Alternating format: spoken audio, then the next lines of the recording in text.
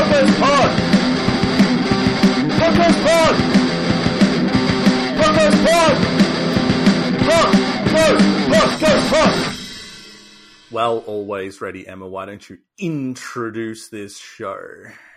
Hello and welcome to Punk Goes Pod, the internet's only podcast that chronicles Fearless Records' Punk Goes Ellipses series, to answer the age-old question, hell yeah or yeah nah. Wow, we're at a point where Sam can do, hand gestures to, mimic along with what I'm saying. I'm not doing it to, you're not making fun. No, but it's oh yeah. Before we get any further into this nonsense, welcome back, Richard S. He. Whoop, whoop, whoop. Hey, it's been too long. Glad to be back. Air horn. It's been about 6 episodes. That's too long. It is too long. Yeah. Well, just me, or does October feel like the longest month of this year? Where are we at? October 17th. Yeah. Feels like it's been October for 5 months. I mean, not for me because I haven't been at work, but yeah. This is true. Richard, how is lockdown treating you? How is life treating you? Right now, okay. I mean, this week has just been characterized by a lot of waiting for approval and things. So next week will be more newsworthy, I'm sure. It actually turned out to be a better day than... It was a little bit shitty earlier on. But it was going to be very fitting if it was a really rainy day, because we are today talking about Rihanna's Umbrella, as covered by All Time Low for Punk Goes Crunk. Yeah. Rihanna. Good girl going bad.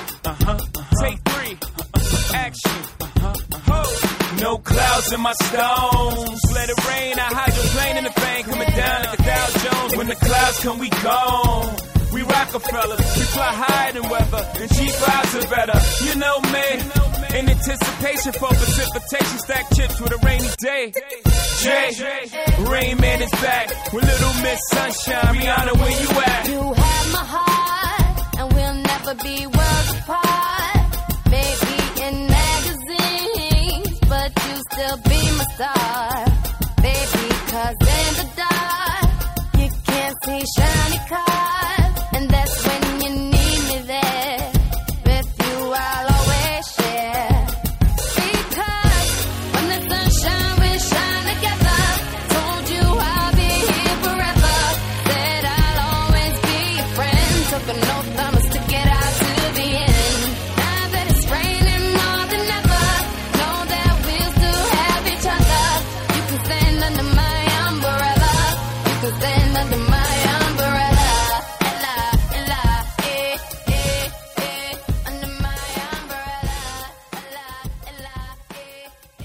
And yes, if you are having issues with the Punk Goes Crunk series, maybe go back to our Kryptonite episode and we discussed that very issue. Yeah, forward all grievances to us because we want to hear from people that they're actually listening as well. Yeah.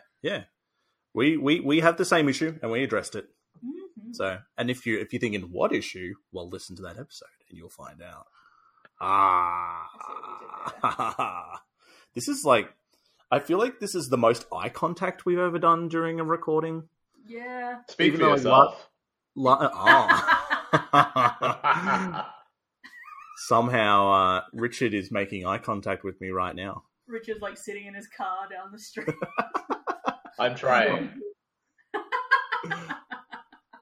Last week we did a pod, last week's episode I was literally facing you, but I don't know why, it just feels like this week is intense eye contact. It reminds me of that psychological trick that you always see on Reddit. They're if you want to have a talk about something difficult with your partner, sit next to them. So a car ride, because it's sort of an intimate position, and so it's sort of that balance of can't escape versus it feels less confrontational. Maybe it's because we're sitting on a 90-degree angle. It feels a bit more intimate than across the table. It's definitely a bit weird, but yeah, I mean, start up a difficult conversation with someone who can't leave because they're in a car. Yeah. Whatever works, honestly. Or, sit next to your boss if you're expecting to receive bad news, because they'll feel worse about giving it to you. I love just lounge next to them, Yeah. Just extend yourself on the couch or whatever. Hey, what's up? Resplendent. casually say that as Sam has literally just done that next to me on our couch. Very nice. He's emotionally, I don't know. I'm kind of doing that bit from that Jeff Goldblum bit from, I think it's Jurassic Park. Yes. Yeah. Yeah. Shirtless and all. Yeah. I've got the body like Jeff as well. Don't we all at the moment, honestly? Shredded. Great cheese on my abs, honestly. And by body like Jeff, I mean my dad, Jeff. Aww. I shouldn't even say that. He's healthier than I am and has he has a better body than I do. I'm going to say it. Before we go any further down that route, let's talk about Rihanna. Yes. Shall I do my intro? Please. Semi off the cuff. All right. Feel free to interrupt and jump in. So, Rihanna, born in 1988 in Barbados, born Robin Rihanna Fenty, which always makes me wonder, if there wasn't already a pop star called Robin, would she be called Robin? I never considered that. No, neither did I. Because Robin was already a thing in... Oh, she was a thing back in the 90s. Yeah. Yeah. Because Rihanna never went by her middle name, and apparently also doesn't with her friends, so... Well, there you go. So she's just Robin to everyone. Yeah. Yeah. There you I wonder go. what happened when she met Robin. I'm sure they've crossed paths. Yeah, I wonder. One Robin leaves. Anyway, Yeah. please continue, Richard. Sorry, I'm actually going to switch headphones because this is giving me too much in-ear bone feedback, if you know what I mean. Yeah, that's okay. So it's being weird. Hold on.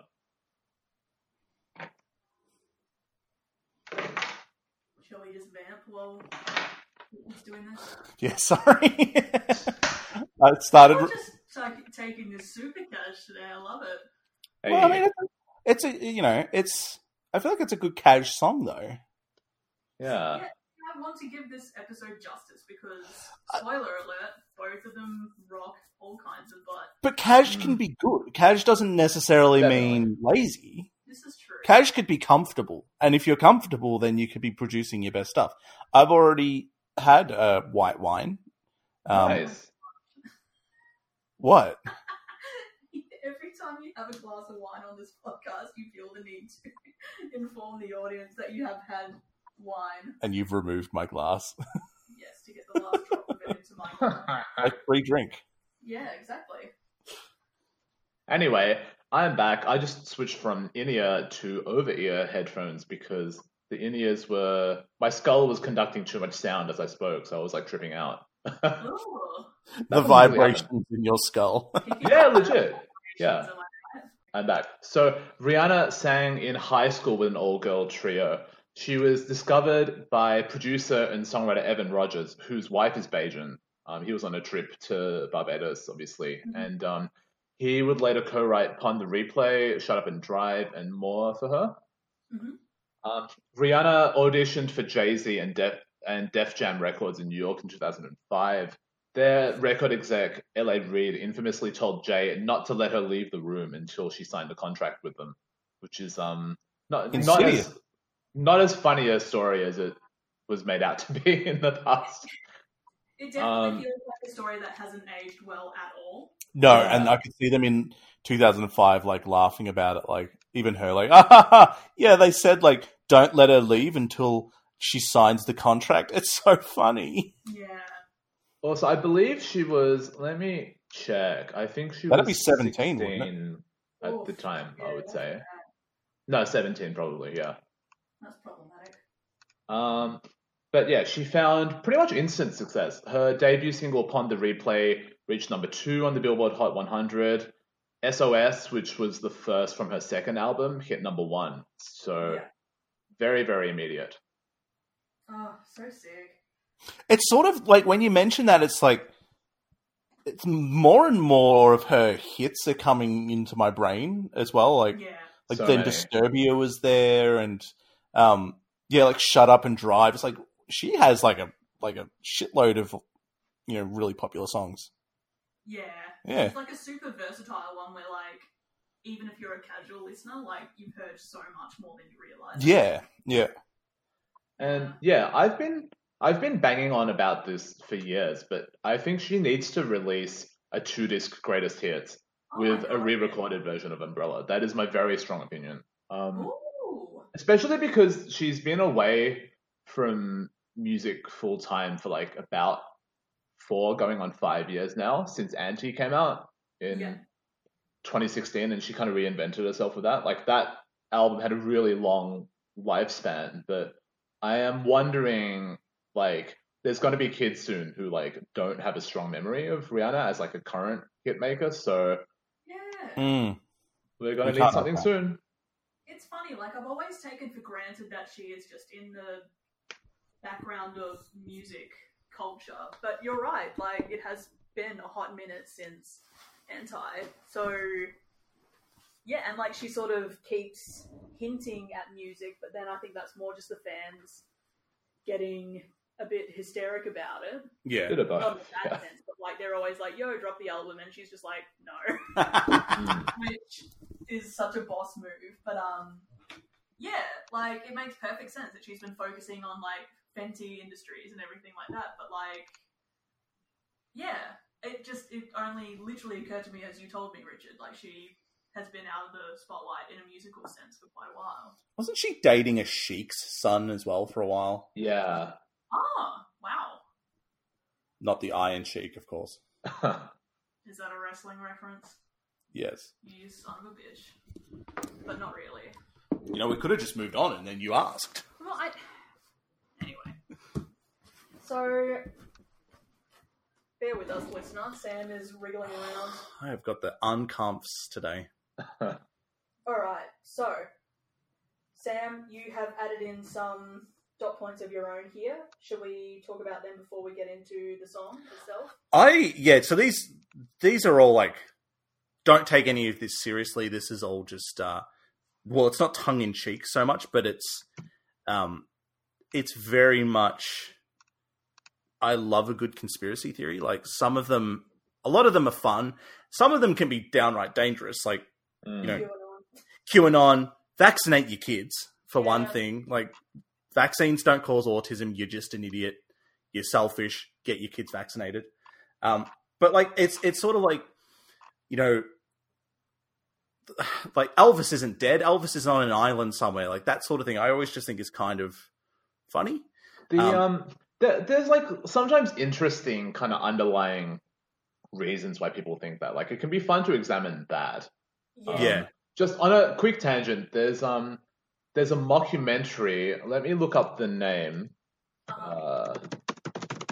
as I type loudly. I love this. The listener is just getting a full, but like, it sort of reminds me of like an Adult Swim thing where like on set, but then you see everything in between. Yeah. Yeah.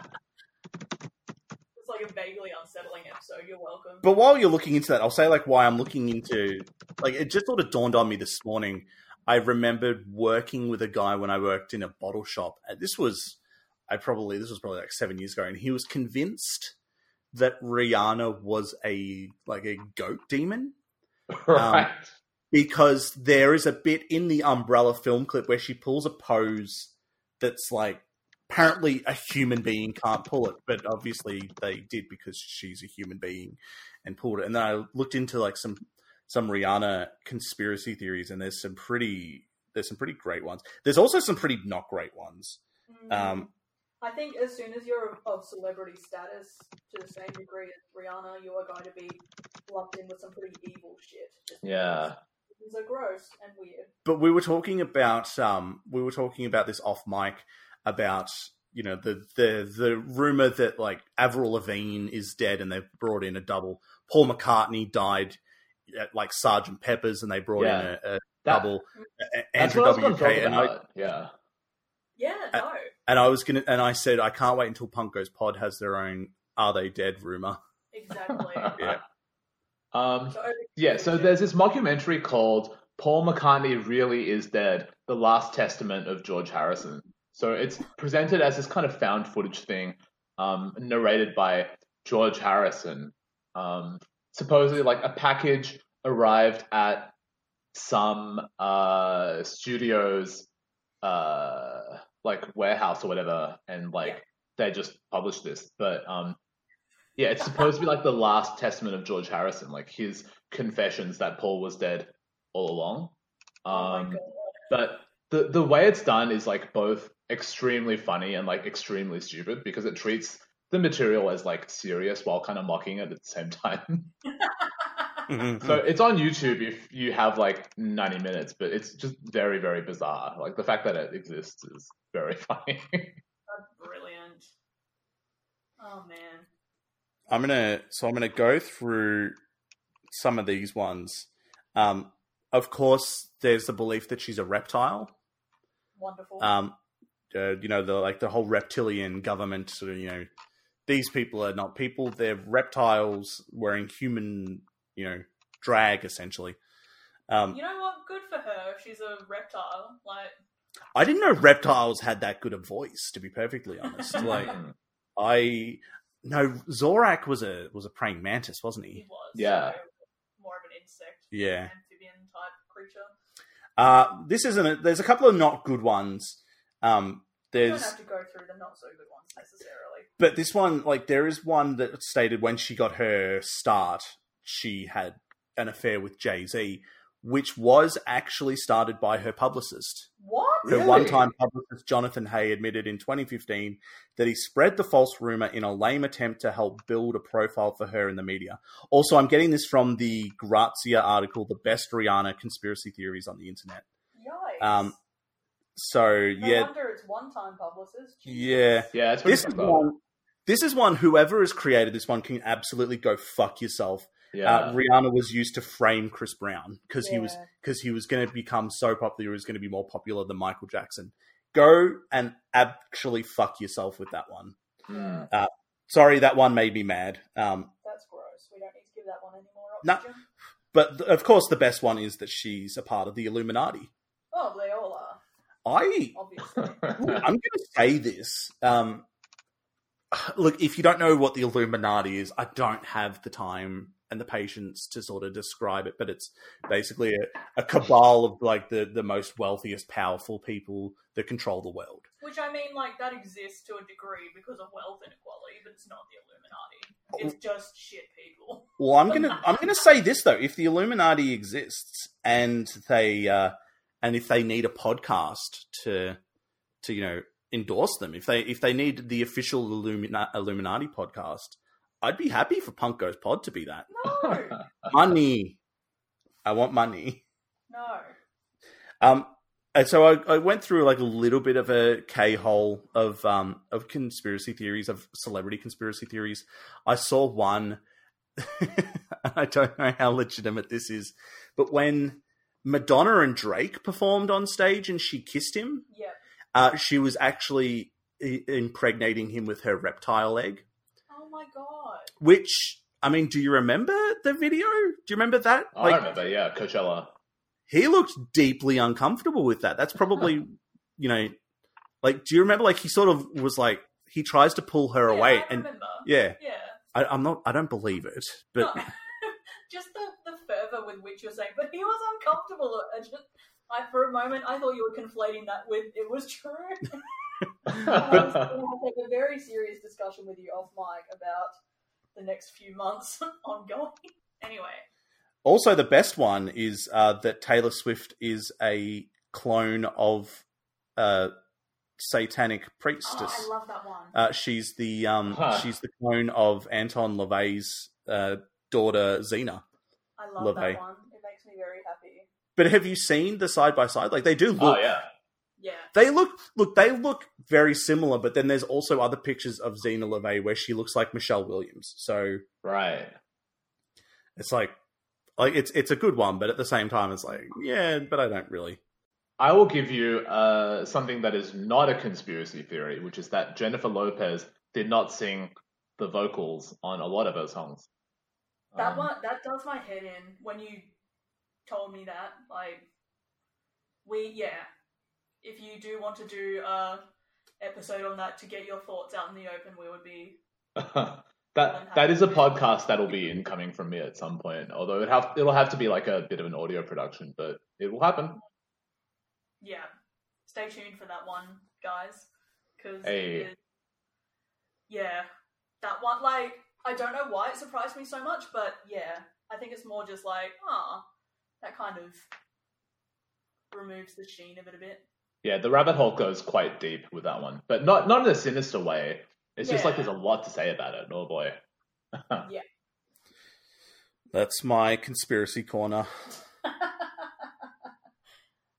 I can picture you having a regular conspiracy corner. It's just you getting more and more animated over things. I love it. As I said, I love conspiracy. I don't subscribe to any of it, but I think they're great that someone can like pull just the most fantastical stuff out of nothing. I think if it's a harmless one, if it's a harmful one, that's where like I find it more upsetting than anything.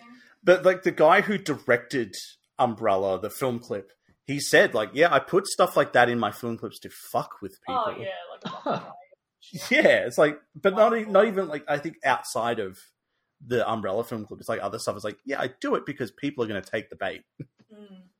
So let's talk about the song. Do you want to take this one, Sam? Sure. So the song was the lead single from her more mature third album, 2007's Good Girl Gone Bad. Real quick, when did she move from Barbados to America? Before her first album, yeah. So how do you know, like, roughly how old she would have been? Probably 16, 17. Yeah. I watched an interview with her and she still kind of has a bit of an accent, I think. Oh, definitely, yeah. She code switches a bit depending on where she is, but like when she's going like full Bayesian, like it really comes out. Yeah. Sorry, Richard, I just realised that this was your section. Please continue, I'll take all time low. Richard can take the song. Done. Okay.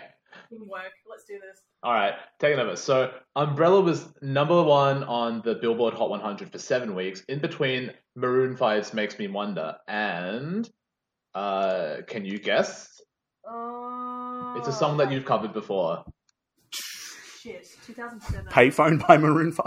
No, that was a few years later. Oh no, 2007. It's an acoustic song. Beg your pardon? It's an acoustic song. Oh, shit, is it that James Bay one?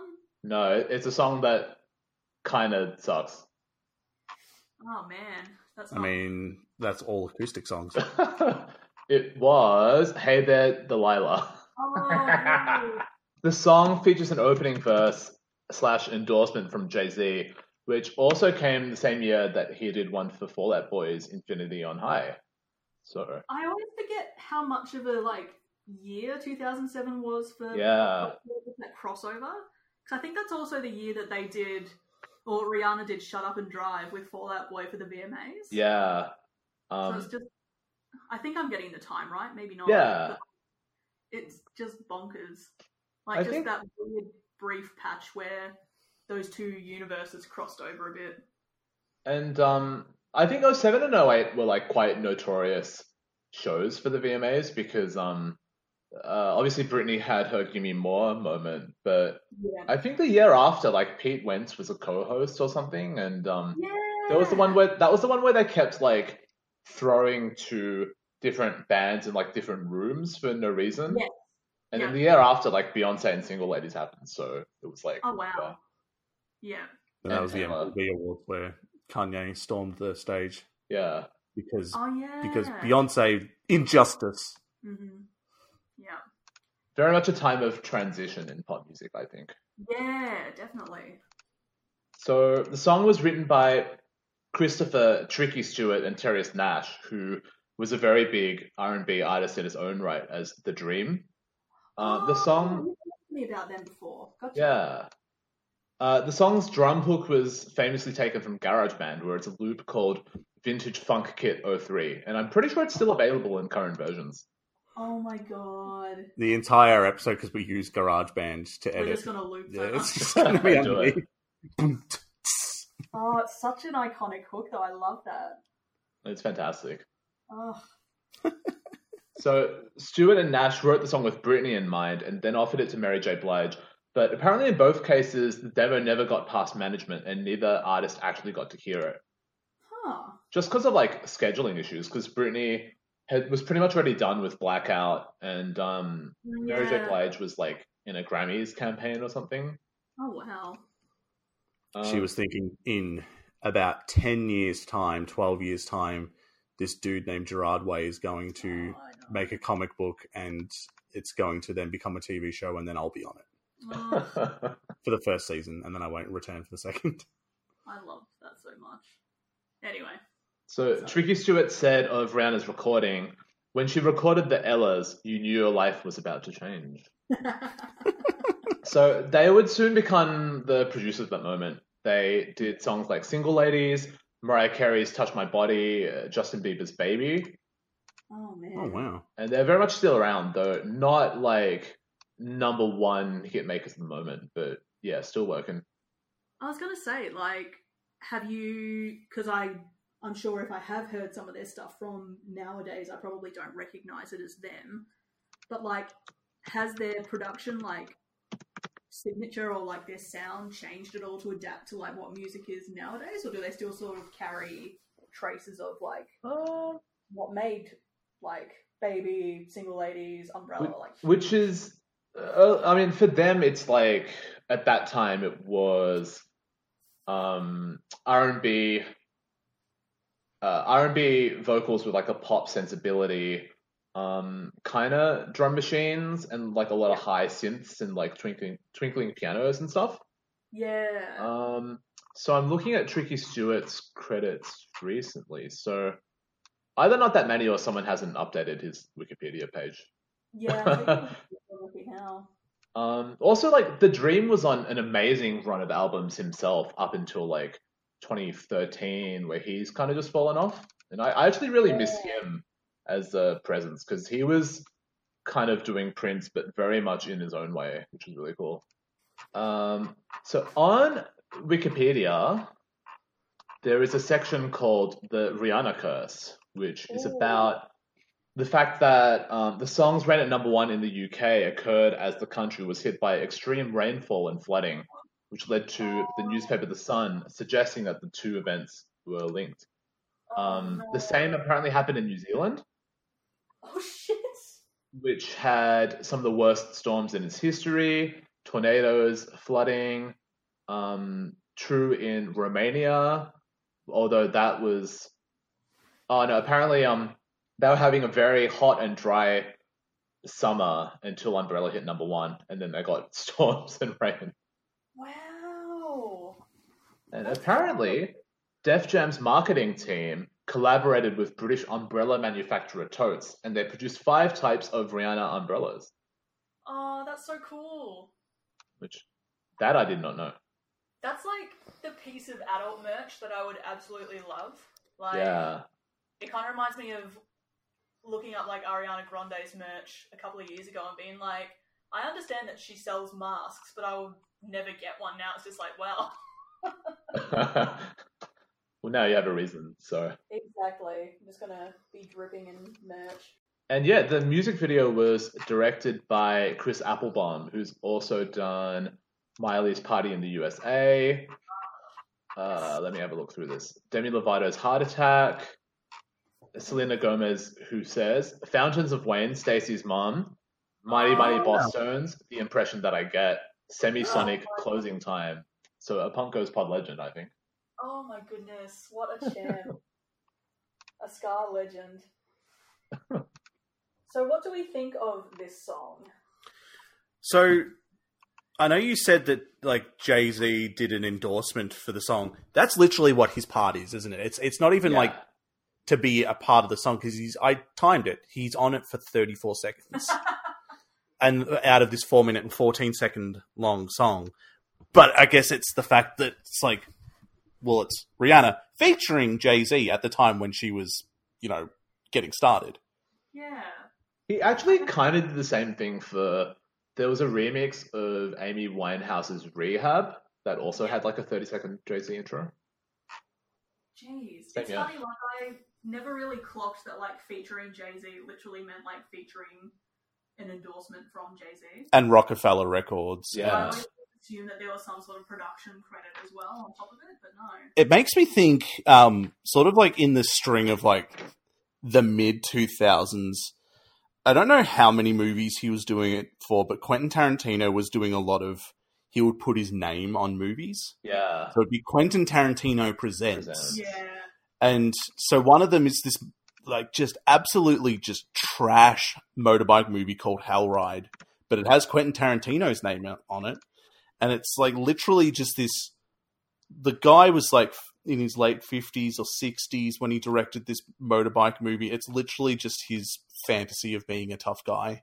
Mm. A tough guy who... And, like, literally, like, every female in this movie, there is a scene where he literally grabs them by the crotch. Oh. But he got all these other people into it, like Dennis Hopper's in it. I'm pretty sure, what's his name from Kill Bill was in it. David Carradine.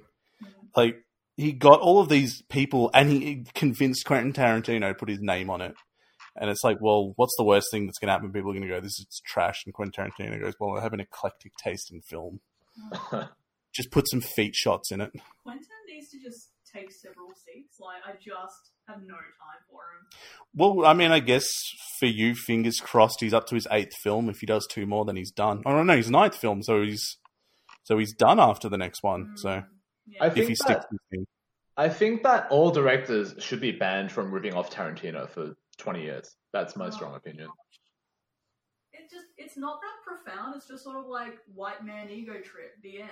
Like I don't. I'm a fan of him himself, but there's like a weird relationship with style and substance where it's kind of like you need the substance and the intent to justify what he's doing stylistically. Otherwise, it does turn into wank. You know? Yeah. It always simultaneously entertains and infuriates me that our local theatre, the Sun Theatre in Yarraville. So when Hateful Eight came out, and Samuel L. Jackson and Quentin Tarantino were like visiting a few random I think Kurt Russell as well. I think it was the 3 of them. Yeah. So they popped into the Sun for one of the screenings, and the Sun Theatre has just been dining off that ever since. But it was also because I think that because they were doing the thing of it's 70mm. They're doing it in 70mm print. And it was like, well, they're doing a classic thing. They had to get a special projector to do it. So it was, you know, they came, and it was literally, I think it was the night after we went and saw that movie as well. Yeah. That movie was terrible. Yeah, I wasn't a fan. I like it. It's quite misanthropic. Yeah. Yeah. But I guess back to Rihanna. To quote the Daily Mail, unfortunately, Rihanna's hair reaches new heights as she joins Quentin Tarantino at Inglourious Basterds premiere in London in 2009. How high are we talking for the hair? Pretty high. It was like a coif. Well, there you go. Back to the song, though. I discussed this, and I think I mentioned Rihanna when we were doing the Nelly Furtado episode.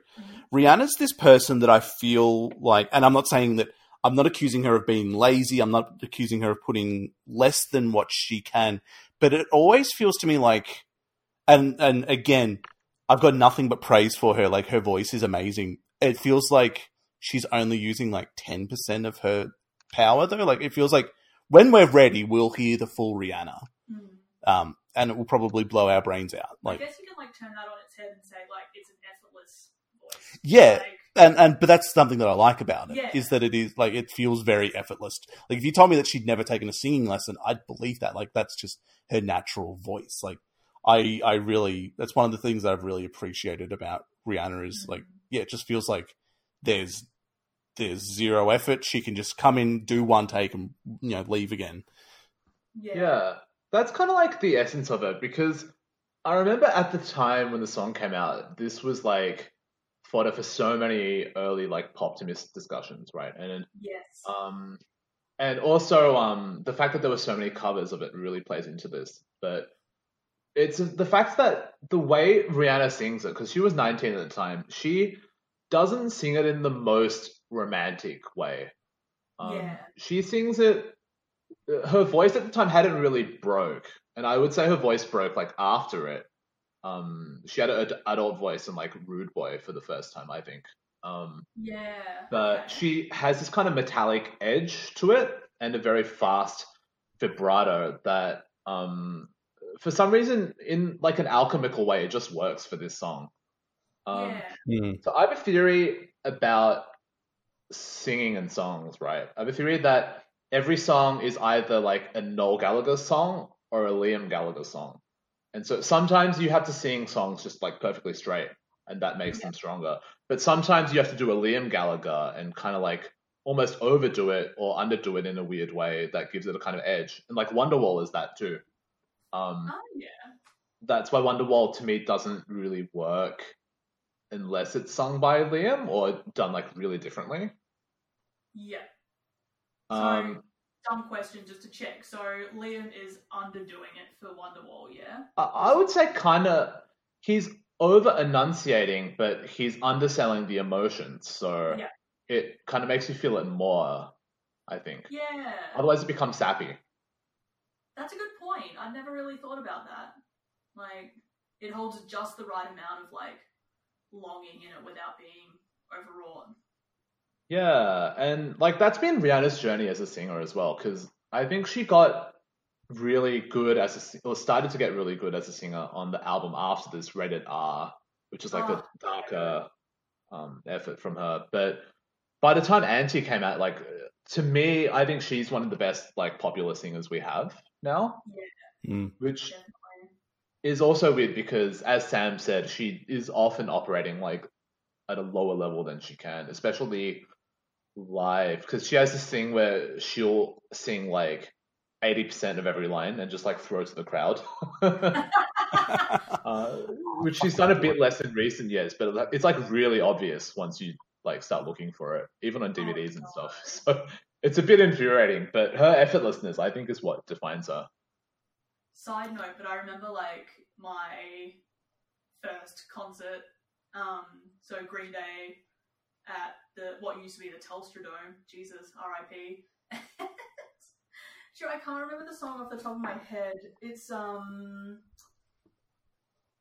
think it's like Jaded or something, but like it's just delivered super fast. I'll take it one step sideways, right out with my drugs. Gotta fuck up equilibrium. Can't help the 95, how am I gonna die? Listen to our distinction.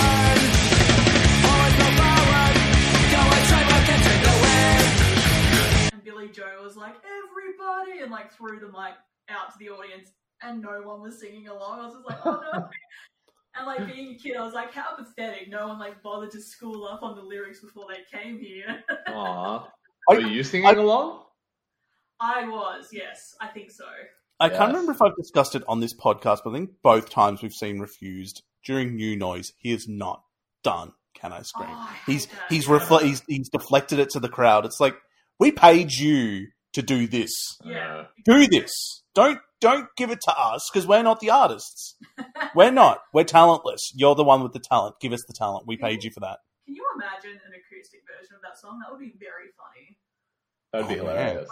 Yeah. That would be really funny. They'd still have to like deliver it at 11. Yeah. I'm just going to say this to all the artists. Don't deflect to the crowd. We don't like it. Unless it's like a ballady, like, very, very, very, very sing-songy song. Like, no, we paid you to sing the song, to sing the song. I'm sorry. I'm doing your job for you. I'm so sorry. It's not fun. Just give us like one chorus, but take back over, you know? Exactly. Yeah. This, I've noticed in recent years, especially at pop gigs with like a lot of young fans, but there's a very thin line between people who go to gigs to like enjoy themselves and sing along, and people who, in my opinion, mostly kind of go there to be validated and like to sing over the artists and not really listen. Yeah. I was at like Lana Del Rey, and that was like kind of notorious for that, especially in like an open air place where the sound is not as loud. So is it sort of like a mixing thing where like theoretically they could, like the audio engineers could mix it so that their voice still sort of carries over the top of everyone? Because the amount of shows I've been to where you can barely hear the singer for everyone else just like screaming their lungs out, which is fun, but it's also just like, okay, I might as well just like be listening to this at home. I didn't pay to hear all you jabronis. Yeah, exactly. I know. Also true of wrestling crowds, but yeah, I think it's just acoustics. Like live venues are fucked up, like inherently, so it's hard. Especially what used to be the Telstra Dome and is now Marvel Stadium. It's so bad as a concert venue. It makes me think of that that Beyonce video where she puts the microphone in the person's face and they're just like, ooh. That's so wonderful. I will make one exception for the crowd singing gang vocals. Yes. Yeah. But like, I haven't been to a hardcore show in years. Yeah. So, gang vocals for that sort of bit is great, but yeah. Oh, my God. There's no gang vocals in Umbrella, so. So good. Don't make us sing. Give us 20% of the paycheck then for the no. I'm getting really petty. That would be so for you. That would be great if you went to a show and then like invoiced like Live Nation or something like. So I want 20% of my ticket back, please. There is a skit in there somewhere. There is a bit in there somewhere that I think we're starting to unravel. Yeah. I'm gonna go ahead and bet by the end of tomorrow night you'll have come up with a fully fledged skit in your brain, which I will. Oh, in my brain, it won't be written out or anything like that. So, yeah. Anyway, what do we think about the song? We keep getting sidetracked. I fucking love it. It rips. Oh yeah. Like it's classic. It's a classic.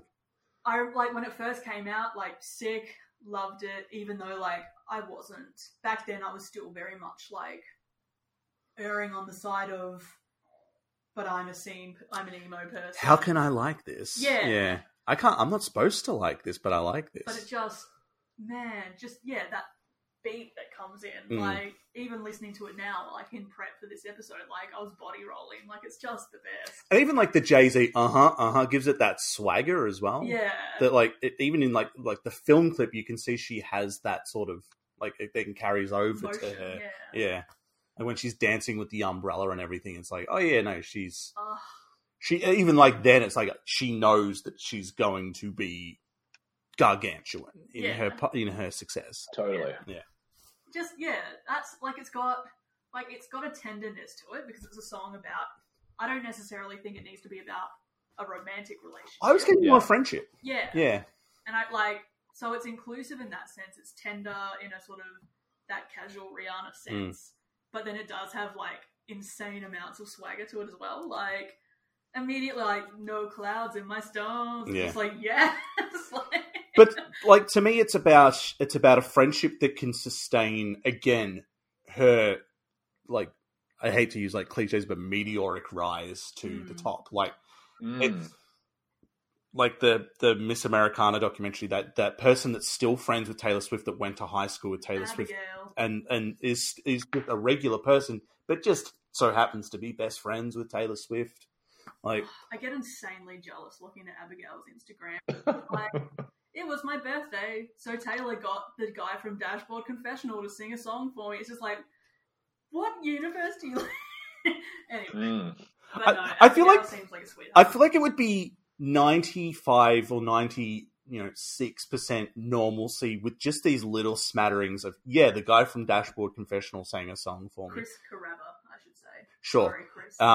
Like, just these like, and like, she took me to Paris or something like it would just be like these little like pockets of you're best friends with the most famous pop star in the world right now. Like I'm slightly inclined to believe that Abigail is of money for herself because like she has a very luxe lifestyle, but I think she does, but that would be so bonkers. Like, hey Taylor, do you want to get dinner? No, sorry, I'm going to.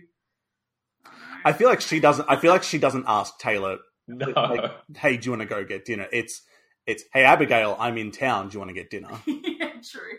Hey Abigail, I miss you. Let's go get dinner. Like it's she's not asking Taylor anything.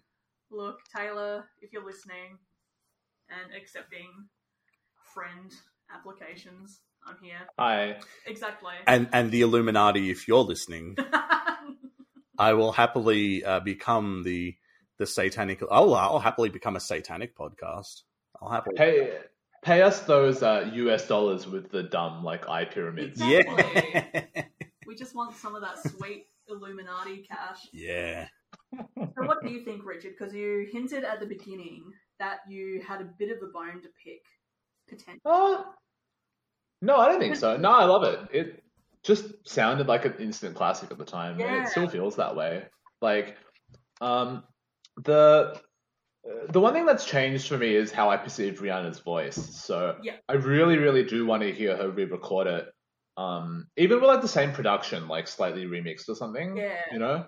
Because I feel like it's a song that's stuck around in the consciousness, but like Kate Bush did that for Wuthering Heights quite famously. Like there's a 1978 version and a 1986 version, and I much preferred the latter. Yeah. People are divided on that, but she sounds like much more full voiced on that. So, because I feel like Rihanna, if you're listening, I feel like I'm not sure which version of Wuthering Heights I've listened to because I don't listen to Kate Bush really. But I do feel like if I could hazard a guess and say I heard the former one, I feel like it sounds a bit more reedy compared to what the latter might sound like.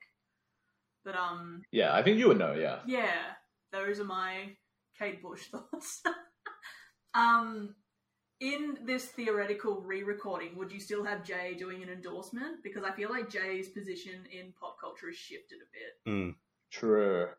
Maybe do a new verse. I don't know. Yeah. Maybe she gets someone up and coming to do the opening bit, and that's her endorsement of them. Yeah. Or maybe get Beyonce to do one because everyone likes Beyonce more than her husband. Because there's a conspiracy theory that they're Eskimo sisters.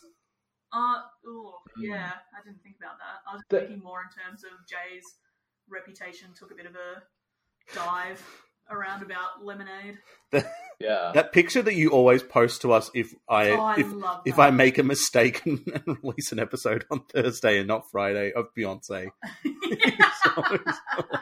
It is a huge vibe. Oh man.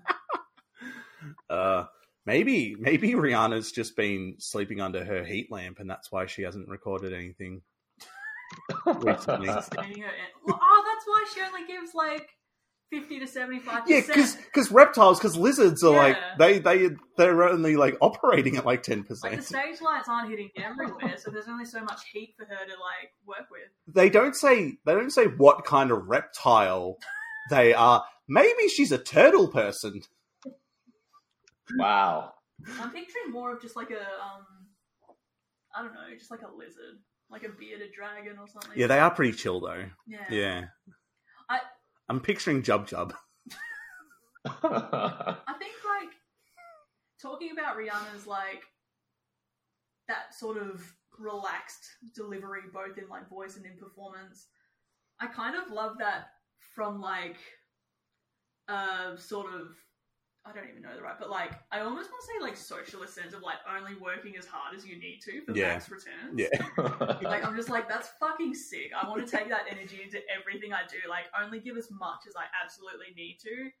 Go a bit beyond if I want to wow people, but otherwise just like relax. I got this. I believe it was like 42 minutes ago that you poo-pooed the idea of me doing a Cash episode. So I know. Now that is the quickest 180.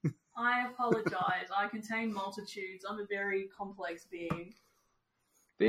You're right, because the contrast between that, like Rihanna, generally being effortless, is you have someone like Ariana who's very technical but also quite effortless. Yeah. You have Beyonce who really wants to make you feel the work she puts in, like how hard she works and the effort. Yeah. But I would argue that she doesn't oversing. And then you have like your Jessie J's of the world who like demand that you bow down to their singing. Yeah. So. I also feel like in this era of like just that overexposure, like your TikToks, your whatevers, the youths, like everyone is trying so hard to be seen and be appreciated and recognized. Like it'll be interesting to see Rihanna's next step because she doesn't need to try hard. Like, it'll just be like a refreshing alternative to like just the constant barrage of like, and this new pop singer and this other one and like JoJo Siwa and like just all of these, like, I don't know. Jojo Siwa. People who want like, it's people who want like cultural capital. Yeah. It's just, I don't. It feels like there's just so many people clamoring for said capital, like it's exhausting. So for Rihanna to come back and just sort of keep doing her will be like a nice change. Feels kind of fitting that they did that she did that Guava Island movie with Donald. Oh, I need to watch that still. Donald Glover, just because he's also another person that's like people are really focused on what he's doing and what's the next thing that Donald Glover's going to do. Donald Glover or Childish Gambino or whatever his next project might be. It might be something that's not the two, and it's going to have a different name. And it's like, let's see what they do. Yeah, it is interesting.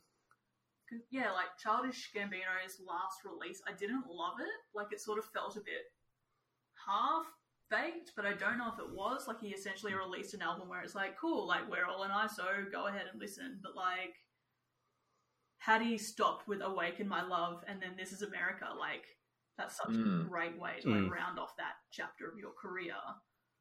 But then also, like, I appreciate how casual he is in terms of, like, it's terrible, but, like, I didn't realize, like, his dad died recently, and he's just sort of been laying low and, like...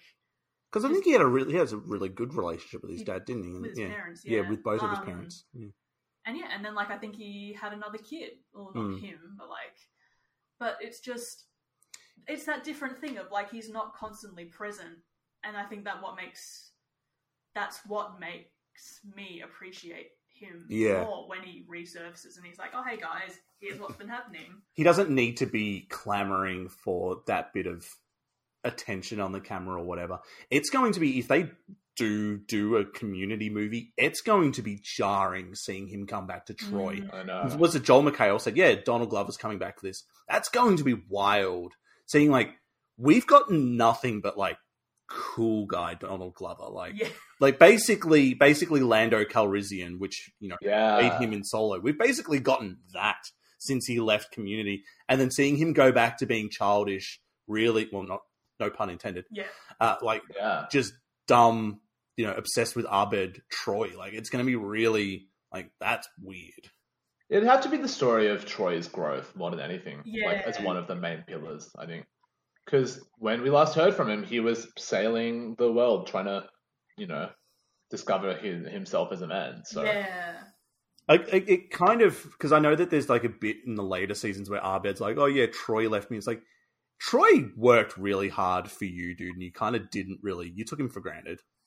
I know that Abed has a developmental disability, so you have to sort of remember that.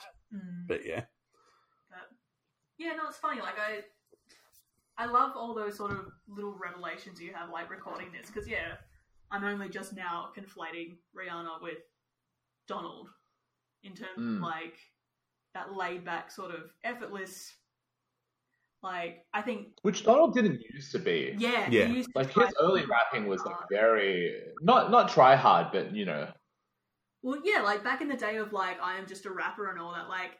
He was basically being like, I want people to see how good I am, like, and I want you to see past the acting side of this. Like, I am a rapper. Like, I am just a rapper. Like, Oh man. And at some point, he lost that, and like, to me, that's when it really clicked for him. Yeah, definitely. I reckon it was when he had his first kid. Like, maybe, like, just trying to sort of keep that under wraps and have a normal-ish life. Yeah.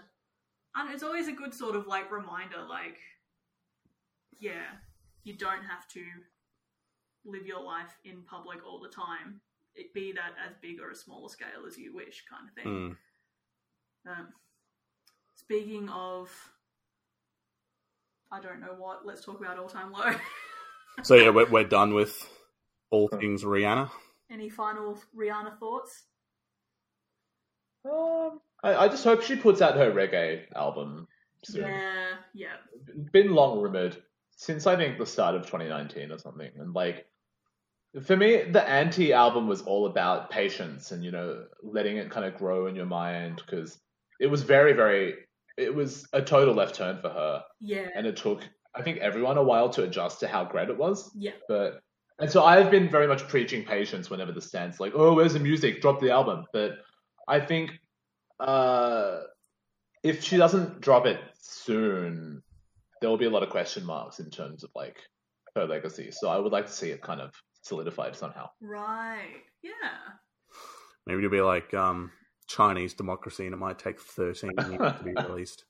Yeah. Chinese Democracy was an album by Guns N'... I don't know if it was their last album, but it was a Guns N'... It was, yeah. So it was the last Guns... Which it's now been 13 years since... No, it's been about 12 years. 12, yeah. Wow. Chinese Democracy, and it took him 13 years to... But the thing is, like, I don't think people are going, when's the new Guns N' Roses release at this stage? No, there's been no anticipation. I think it's... But back then it was like, oh, when's this fucking album going to get released? Like, and then it was like, oh, it's out. Yeah, it was. It was just kind of out, and then it was like, oh, I have never listened to it. It's very interesting. It's like extremely overproduced, but in a compelling way, I think. Okay. So it's not all good, but it's worth a listen. Yeah. I'll listen to that the day you listen to Avril Lavigne's album. Oh, I honestly need to just draft a list of pop culture moments that I am appalled you haven't yet listened to, and I say that. Yeah, please. Do it. As soon as we can be in the same room, we are going to just binge, listen / watch all those gaps between our respective pop culture knowledges.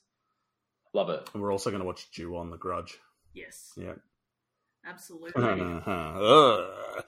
I need a distraction. How about All Time Low?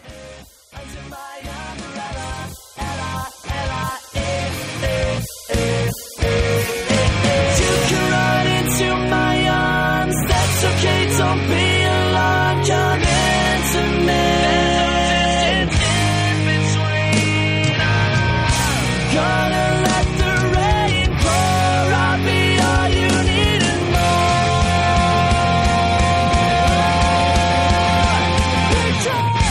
When the sun shines, we'll shine together. Told you I'll be here forever. Said I'll always be your friend. So you know I'm gonna stick it out till the end. Now that it's raining more than ever, told you we'll still have each other. You can stand under my umbrella. You can stand under my umbrella. Under my umbrella.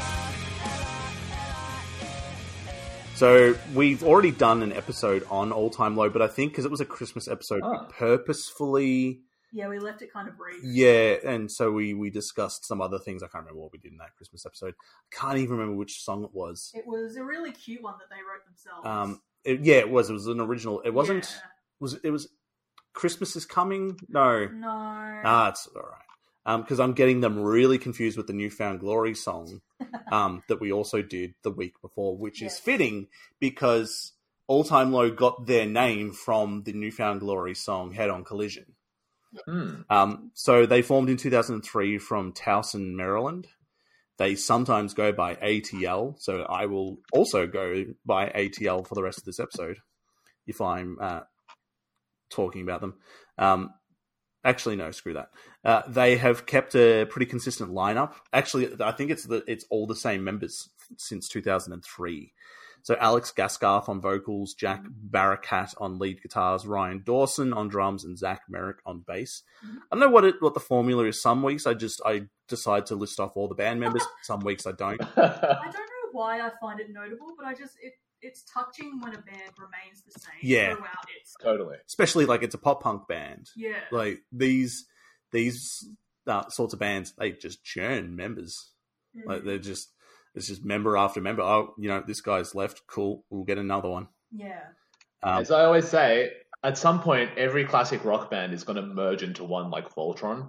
Like it's happened with Axl Rose when he joined AC/DC. Neil Finn being in Fleetwood Mac is like the last straw for me. I didn't realise. No, neither did I.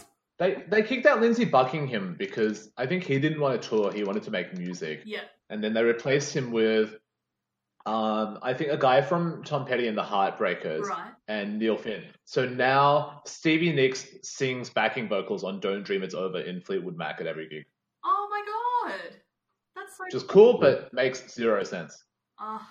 As a Kiwi, I support everything Neil Finn does. For some reason, though, that feels right. It though, does, like yeah. Neil Finn in Fleetwood Mac just feels really right. Aww. Yeah, good on him. It's to me, it's just like history has been rewritten, but in a very weird way. Yeah. So I can't remember if we talked about this at all, and I've not listened to a single second of this, but Alex Gaskarth formed the music duo Simple Creatures with one Marcus Hoppus from one Blink 182.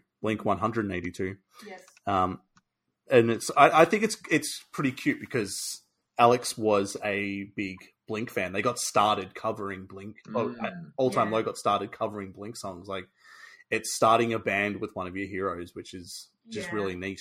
I'm gonna jump in and say Simple Creatures is fucking sick. Like, it's cool. I have a very low threshold for, like, good music. Like, basically, if I enjoy a musician and they release something, I'm like, done. I'm 100% on board. Love it. Let's do this. But, like, so yeah, like, they've only done, like, an EP so far and, like, a couple of singles. But, like, the lesser tracks are really quite, like, half-assed almost. But, like, I think that's because Mark is in his late 40s and is just phoning it in for the most part. But then, like, when it's good, it's great. Like, their lead single that they did, what's it called? This, I'm going to say, I'm going to cut in while you're thinking about that. That would have been a really interesting, and I'm glad they didn't, because I'm glad All Time Low is still a thing, but, like, that would have been a really interesting replacement for Tom. Yeah. Would have been Alex Gaskarth instead of Matt Skiba, who's I dig basically everything Alkaline Trio. But they're not a Blink sound. No. It's like, it's, you know, the goth kid that likes a bit of Blink 182. Like, yeah. In my mind, I'd love to picture that, like, Mark realised this after Matt had already signed all the documents and was like, fuck. Like, all right, I guess we'll just start, like, our own thing. So the lead single is called Drug, and it's just a snotty, bratty kind of song, and then, like, adrenaline rips. So, yeah, I'm going to put my hand up to edit this episode and chuck in something. Cool. Leads. Biting on a cigarette, ditch me like a dirty habit. Run your mouth and lose your head. You're so idiosyncratic. For sure to Mary Antoinette. So save it for the internet. I think we're failing to connect. You don't know what you do to me, but I can feel you all the way from my confident man. When I say straight underneath my misery. Come on, hit me with adrenaline. Come on, hit me with adrenaline. Come on, hit me, could you hit me when I'm 6 feet underneath my misery? Come and hit me with adrenaline. And I'm going to do my part and listen to some Simple Creatures. Sick. Done. And then I just want to say that the band name sounds like a craft brewing company. Yeah. it really does. Yeah, I'm pretty sure I've drunk some Simple Creatures. Shit. No, I haven't. No. Little Creatures. There's Little isn't it? Creatures. Yeah. They do that really good apple cider. Yeah. So they were signed to Hopeless Records, but are now on Fueled by Ramen. And I basically, you were working, and I think I found an excuse to come in and tell you this. I had always, because I think every time we mention Fueled by Ramen, either on the podcast or we've just talked about them, whenever you mention them, it's always in the same breath as and Pete Wentz. Yeah. So I always assumed that Pete Wentz had started Fueled by Ramen. And I was shocked to find that he hadn't. Like, I learned this week, that he had not started Fueled by Ramen. It was some dude and the drummer from Less Than Jake. That does my head in, because, like, I think technically I knew that it wasn't Pete's label, but I always just, because I've always mentally conflated the two. Yeah. Because, like, I know that Pete founded Decay Dance, like a sort of sub, like, offshoot of Fueled by Ramen. But, like, because the Jennifer's Body soundtrack is all fueled by ramen bands. Yeah. And that's also, like isn't, like, Fall Out Boys in there somewhere, aren't they? Or they're on, like, a poster on Jennifer's Yeah. Ball. It's like they're part of that, sort of. And it's like, everything that's sort of like the Fueled by Ramen project seemed to almost be spearheaded by Pete Wentz. Yeah. And it was like, surely he must be like the guy or an employee at least. He's just always been good with sort of getting the name out there, But it's like, it's really good. I always, if you're doing like a wrestling terminology, it's like when an older wrestler, does the job for a young up and comer because it makes them look really good. I always really dig when a band is like, hey, you know us, we're really into this band. Yeah. Give it a listen, Well, even like Meet Me at the Altar, like that up and coming band that have just been signed by Fueled Which by hopefully Ramen. we might be able to try and get an interview with them. I would love to manifest that. But because wasn't it? I feel like there was someone who like referred them to Fueled by Ramen. It was Alex Gaskar. Yes. Oh, no way. Yeah. Like, Great. I really love that mentality that their bands, like the bands on their roster, seem to have of they're not in it for themselves. Yeah. Like, the amount of sort of cross-promotion that a lot of the bands do, and like there genuinely seems to be like some sort of a professional, if not a personal friendship with the other bands that are in there. Yeah, like it just... It's really common as well in like the metal circle. Yeah. But like, smaller bands will get their albums and demos and whatnot recorded by, bigger band members. Yeah. Like bigger, like people who are in bands, not so much record producers. Yeah.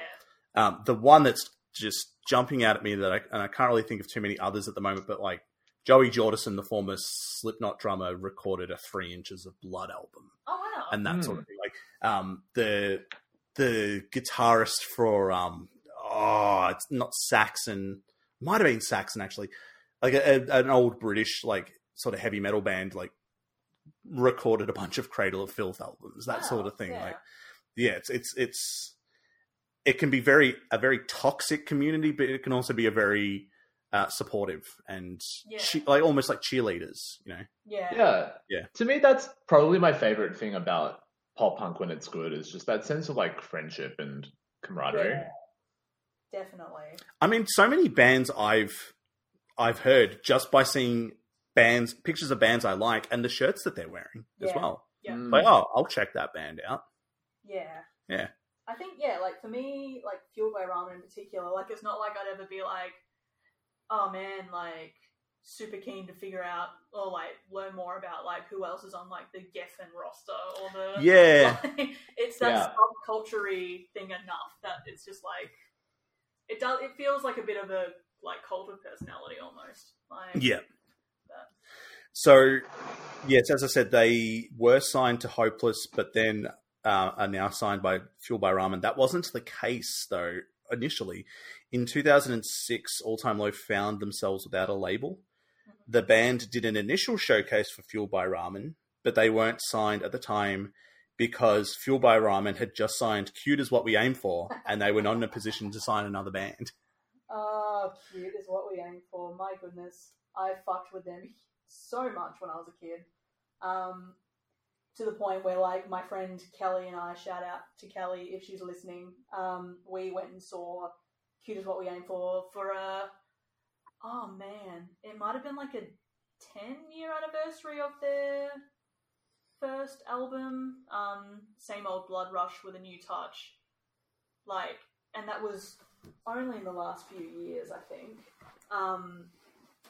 And yeah, I just had that sort of like moment where I realized like these guys are huge tosses, kind of like, Yeah. because so like their lead single that they first came onto the scene with, Newport Living, like it basically, the opening line is everyone's a letdown, it just depends on how far down they can go. In every circle of friends there's a whore, the one who flirts and does a little more. And it's basically just a song about like, you're a slut, you're really cheap, like people are seeing through all this kind of stuff. And like, for some reason I was willing to look past that in terms of the inherent shitfulness of that, because it was all just sort of like they were seen as fuck. Like, their other song, The Curse of Curves, again, it's like, I'm really smart, but you're just really hot. And like, but yeah, like they wrote really hooky songs and they were cute and whatever. And so, yeah, I loved them. And then seeing them as... It was their aim. It was. And so like literally seeing them as an adult with my friend Kelly, and we like, so I think it was literally like, I want to say like the equivalent of the Tote or something. It was somewhere in Brunswick, I think, or Fitzroy. And so like not very big at all. Very random venue to see like very random international pop punk that band. should tell you exactly. That should tell you all you need to know about their tour at that point of their career. And then, yeah, Kelly wanted to go outside and have a cigarette, so I went out with her. And Sean, the lead singer of Cute Is What You're Aiming For, was like literally within like walking distance of us, chatting with other fans. And I was like, oh shit, like, wow, I might go over there and say like, hey, like, amazing, blah, blah, blah. But just as like we were tossing up whether or not we debase ourselves enough to do that, Sean was like talking with some girls and like sharing swigs of like a bottle of spirits or something that he pulled out of like a backpack. No, okay. Or like one of the fans did. It was just like, there's nothing wrong with that, but it just felt so like like sus and dodgy. And also like if their thing is like, we're better than you and we know it, and it's like, but then you're just swigging some stranger's booze out of their backpack. Like it was just like, I have no doubt that like they, and like probably very unfair, so I'll just chuck in allegedly, but like I'm sure that their intentions weren't 100% good in terms of like, I don't know, if they were speaking to a girl who was kind of hot, they were probably going to try and use that as their advantage kind of thing later on. And so like I still enjoyed the show, but like since then and since like I think Sean said some pretty shit things about rape culture on Twitter, like to the point like I've chucked out their CDs because I'm just like, I don't need this energy in my life anymore. And like if I hear The Curse of Curves, it's like, cool, I'm going to enjoy it. But like it real like they were basically like the fuckboys of the scene. I think it's like the way you've described them as well. It's like I could see this Sean guy like going to college, dropping out after a semester because they just weren't ready for his ideas, man. Like they just weren't. They were too afraid of his intellect. So yeah, like should this ever get back to them? Like no hard feelings, but just it was just a very weird sort of like almost out of body experience of like what the hell. There are like ways to grow up as a pop punk or an emo band, but you know, sometimes it feels like the bar is set too high for them, you know. Yeah. Which is it shouldn't be that high, but I don't know. Yeah. Maybe we should do an episode about like pop punk growing up with its fan base. Yeah. Because is Newfound Glory honestly still? I realize that's the band I go to, but that was sort of like my first pop punk band. Yeah. Like, are they still trying to write songs for teenagers, or are they writing songs for the 30-year-olds that listened to them back in 2003? Like, who are they writing music for? That's the thing. We touched on it, I think, maybe last week or the week before, in terms of like Blink. Even like they're in their 40s, still writing songs about like that sort of lusty kind of like teenage, but because you can sort of buy into the sheen of it, it doesn't matter. But then like, you have to be in a very specific point of your fame, if not career, for that to fly, I guess. And Blink aged quite gracefully at one point, and then I feel like they kind of reverted a bit. Yeah, they've jumped the shark, definitely. I'm also going to be that shit because we sort of like turned our noses up at someone who said this about it when we saw them live. Like, I'm actually going to come around now and say like, Mark, you're 48. Like, I don't know what they do on stage, like the banter, but like if the banter is still about like dog farts and like, you know, grandpa's dick and all that sort of thing, like grow up, grow like you're nearly 50 and you have kids, and it's like, grow up with your fan base. Like, but are you trying to have, you know, multi-generational fan bases? Like, is that what it is? But then do the kids really want to listen to you, or do they want to listen to Machine Gun Kelly or Billy Idol? those are some popular names I'm throwing out there because I do not know popular music. Well, it's because like you don't. There's a difference between being like still culturally present and having a legacy and stuff, and just being like a living meme, you know? Yeah. Which is what you don't want. So, are you ready? I decided this is a good point to insert this. So, are you ready to hear my unified theory of pop punk, which I just came up with yesterday? Go for it. All right. So, envision a triangle, and this could be a square with an X and Y, but no, I think it's better as a triangle. So, at the top, the top quality is bratty.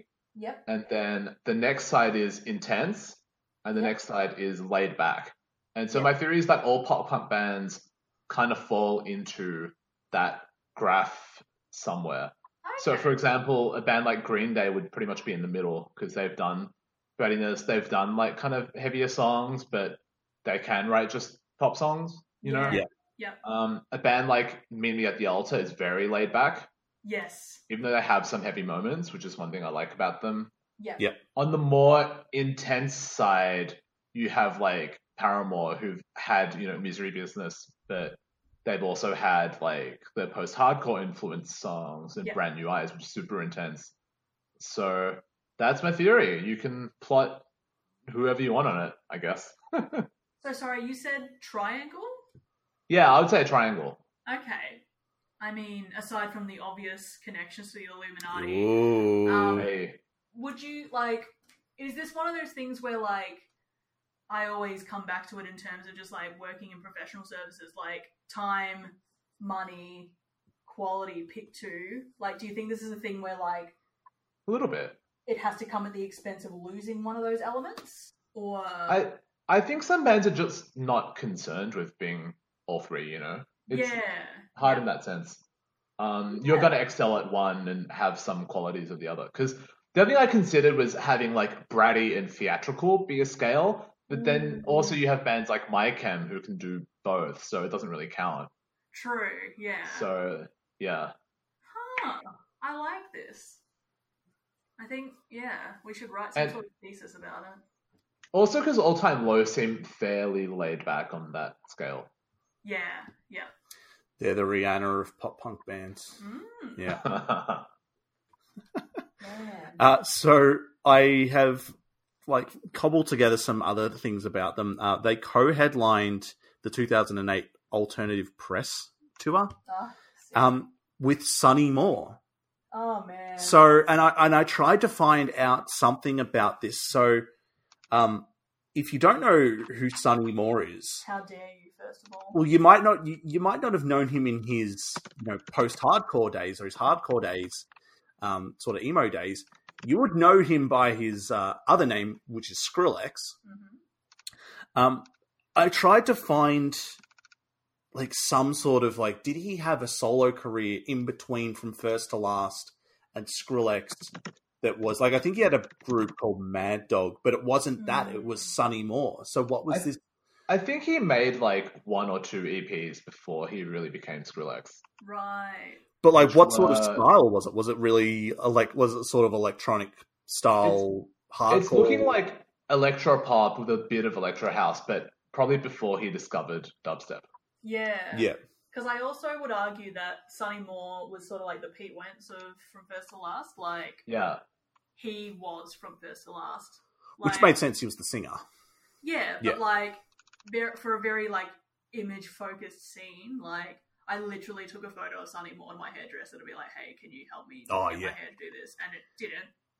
Spoiler alert, but like he was also like he was 14. Yeah. He was super young. But like like in terms of that aesthetic, like he just embodied the whole aesthetic. So like I wouldn't be surprised if based off being a figurehead alone, like there was some like I guess wiggle room for him to do solo shit in between the two entities. I remember seeing and reading in one of the magazines, and it was basically their first upcoming release after he either left or was kicked out.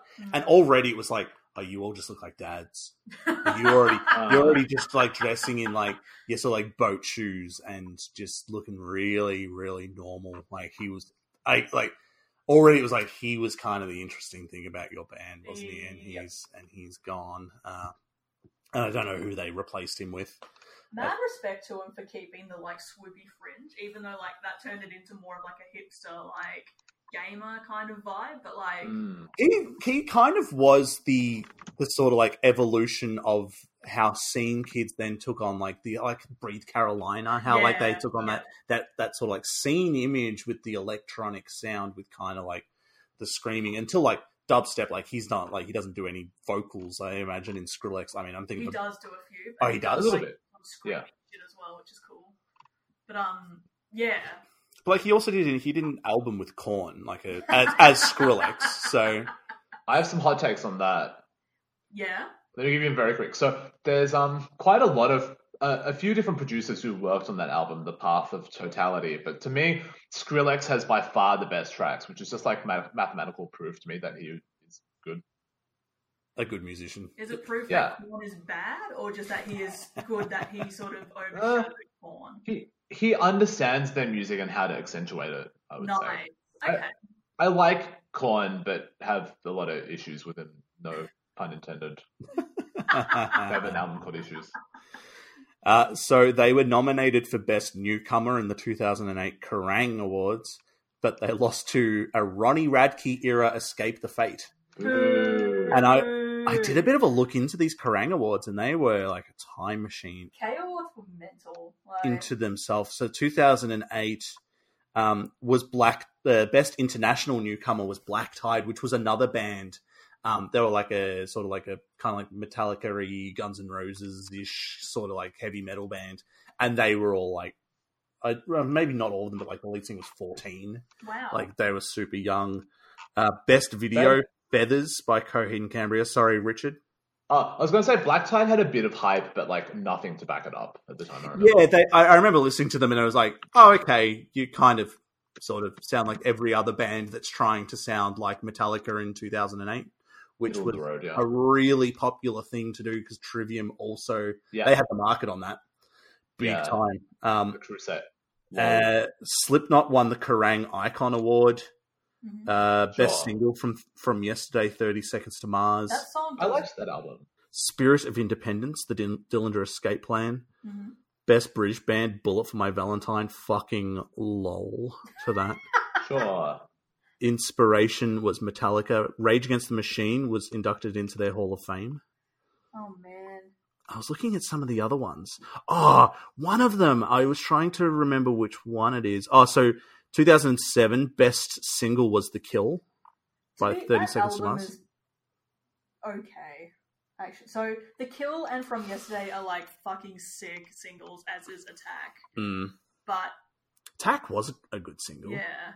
Now I'm finally free. 30 Seconds to Mars are a band that I've not gone back to at all. I liked the first drums and really loved This Is War, like the 09 one when it came out, but I have no idea how I'd feel about it now. Yeah. And Closer to the Edge, oh man. Like they had some, I think for me, I could never quite divorce the notion of like, they are literally a vanity project for Jared Leto. Like, exactly, yeah. And his ego.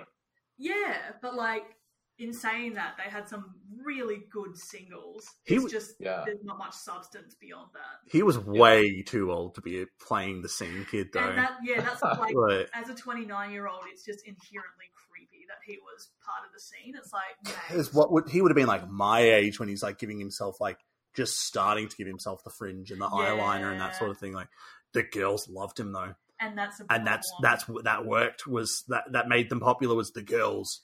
I remember the girls in my high school. It was Jared Leto and Vil Vallo from Him. The girls loved them. Like they were good looking dudes. And Vil Vallo had that. He had that sort of aura and that European aura. Yeah. Sorry, just the 2006 awards. Oh man. Best video, Sugar We're Going Down. Best band on the planet, My Chemical Romance. Best band on the planet is My Chemical Romance. Aww. Best live band is Muse. Classic songwriter, Placebo. Placebo. Oh, Aiden for best international newcomer. Shit, what happened to Aiden? The lead singer, basically, I think he started a sex cult. Oh. This was the one that made me go, was that 2005, the host was Juliette Lewis. Yeah. She was trying to do her rock Juliette chick Lewis. thing. Sorry, what was that, Richard? She was kind of trying to do her rock chick thing at the time. Yeah. I love her. She can do no wrong. Except she's a Scientologist. Oh, yeah, good point. She can do one thing wrong. Best album, 3 Cheers for Sweet Revenge. Oh my gosh. Best video, Helena. Oh, I love that video so much. Did you pronounce it Helena or Helena? Helena. Which upset me because my middle name is Helena. Helena. But that's fine. It's spelled the same, so, what's that thing? Plausible deniability.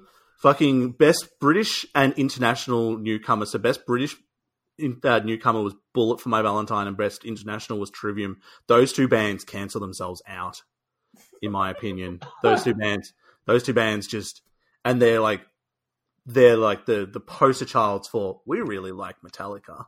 Trivium have done decent stuff, but just never lived up to the hype, I think. I think the thing that put me off them was like, and it was like 12 years ago. It was like they were doing an interview, and they're like, and it was like a quote from them. They're like, "We're here to destroy false metal." It was like, you can actually go and fuck yourself now. Like, Death to False Metal is also a Weezer album title. Just FYI. Yeah, but they wouldn't listen to Weezer because it's not Iron Maiden or Metallica. Yeah.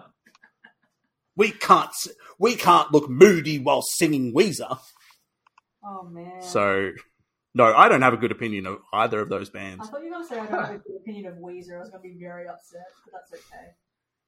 I feel like we should get back onto the all-time low train, because I could stay on this for hours. So, in 2021, they plan to open for 5 Seconds of Summer on their European tour. That's weird. I get it, but it's weird. Is it? Why? Explain yourself. Well, because 5 Sauce are like 20 now, right? They're like all 20 years old or something. And? It's like NSYNC opening for One Direction. I'm sure they'd go for it, except for JT. Yeah. I think for me the weirdest thing is just the assurance that yes, this tour will happen in 2021.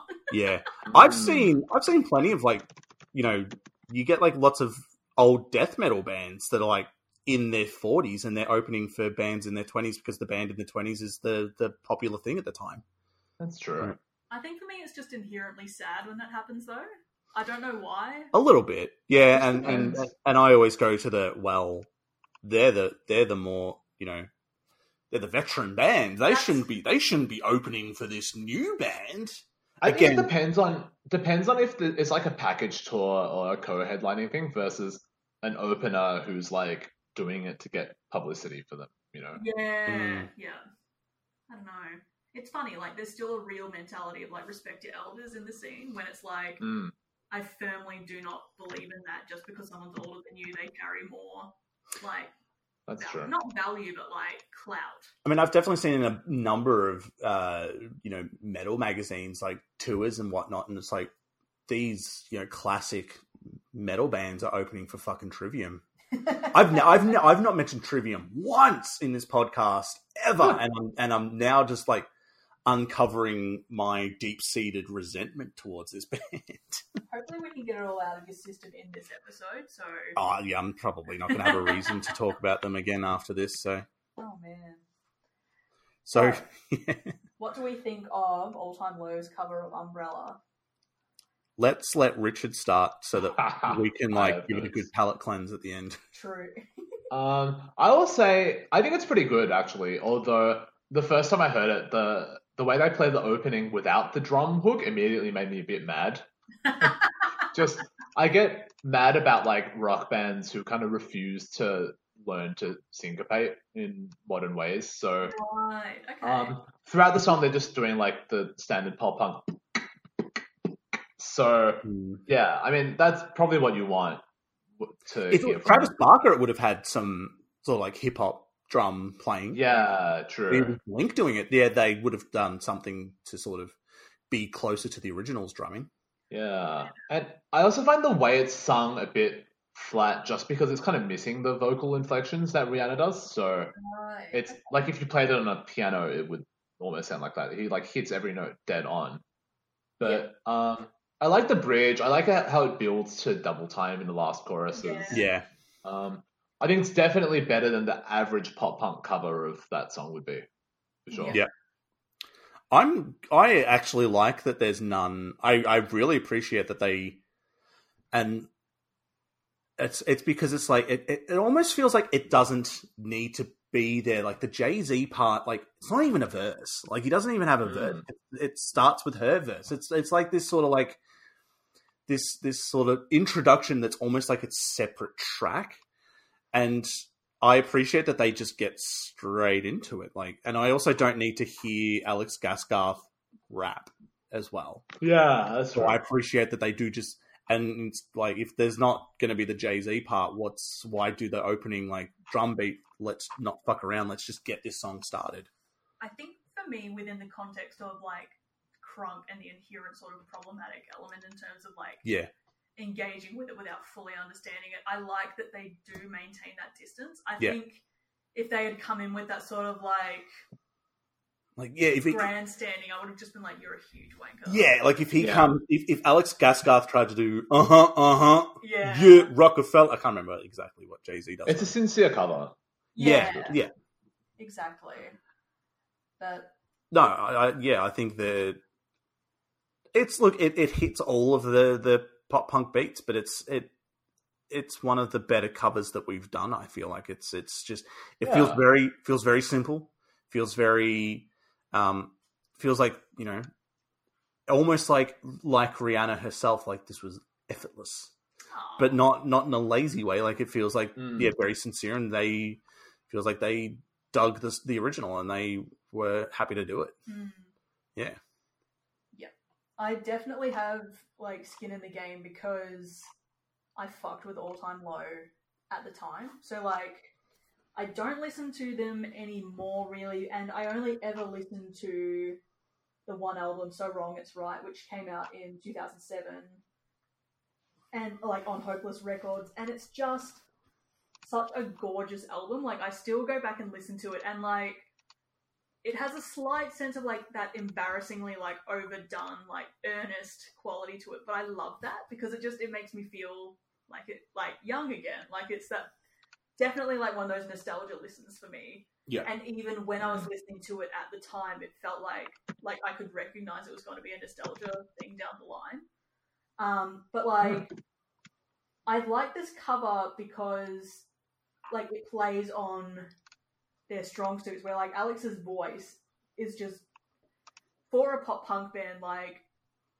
it's very quintessential pop punk, but it's great as well. Like it's very emotive, very like kind of powerful almost. Like, and he does have a sort of distinctive delivery. Like they are very much like a whoa sort of band, but he still ekes out his own position within that ilk, I guess. Yeah, like it definitely has a bit of nasal to it, but at the same time, like it's a strong enough. It's a full bodied still, like it's almost like a throaty pop punk voice, which doesn't make 100% sense, but it does in my head. 100%. I see what you did. So, where would they sit on the pop punk triangle for you between bratty, intense, and laid back?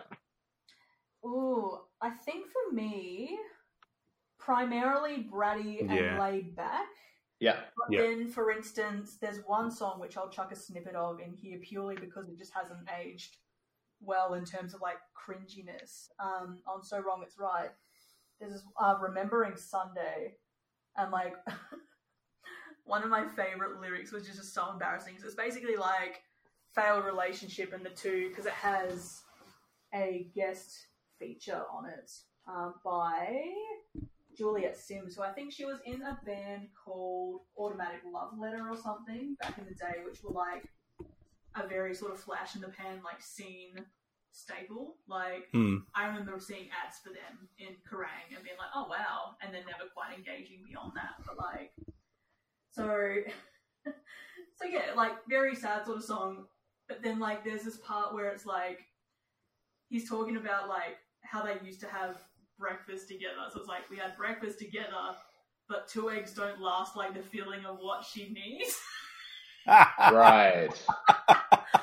And so in that sense, they fall into that intense category, but then they quickly recover, like, in the next one. It's just a very sort of laid-back song about, like, the best days of our lives, and, like, we're going to remember this, and we love all of you, and that kind of thing. So, because I didn't really listen to them, because at that point, like, I couldn't listen to anything pop-punk because it would ruin my credibility as a metalhead. Were they kind of like the Ataris? How, like, the Ataris very much like, everything is nostalgic. I get that vibe from them. I don't know what they turned into, though, because I literally only listened to that album plus this cover. Yeah. Because that was enough. Like, me and Ella, which I forgot to mention up top, poor Ella, when Umbrella came out, just had a hell of a time in high school because everyone was like, hey, like the song. Yeah, we went and saw All Time Low in 2009. So I think they were still, like... I could be wrong, but they were essentially touring off the back of So Wrong It's Right, just with that lag time between getting to Australia from the US. Yeah. And, like, had a hell of a time, loved it, but then for some reason the switch turned off. Like, I never listened to anything beyond that. And, like, I've dipped into, like, singles and stuff, and it feels like they've gotten a bit more, like, earnest in, like, a sort of more Zoomer kind of way as opposed to millennial kind of. I don't know how to articulate it, but, like, that album, So Wrong It's Right, it's just very, like, nostalgia fodder for me. Yeah.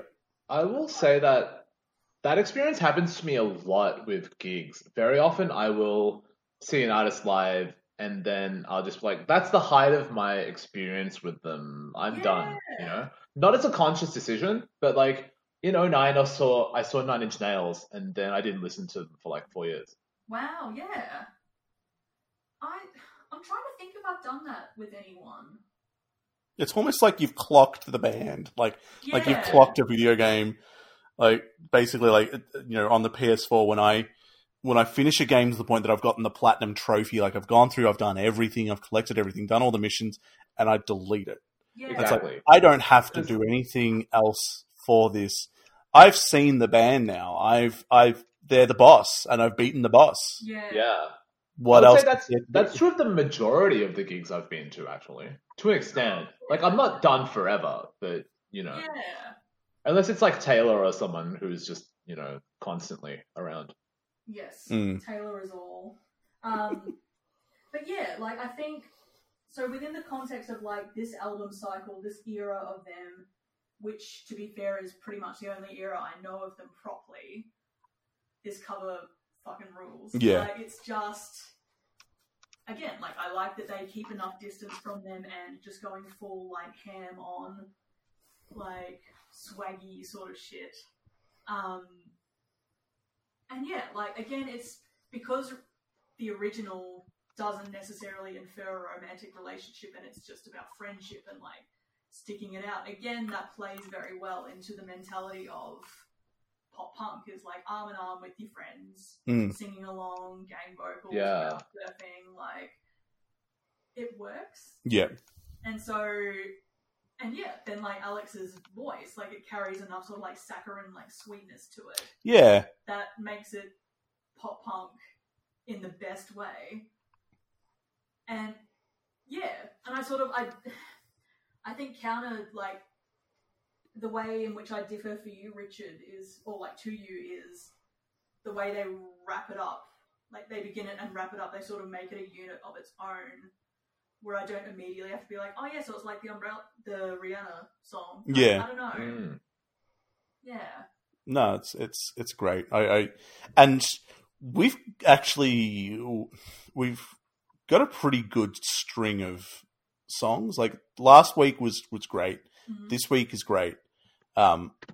Next week when we announce it, it's like a classic. It's a lot of, like, then we have, I don't know, I feel like it's a more positive space at the moment because we have a lot of, like, we don't have an episode coming up that's like, oh man, we have to talk about this again.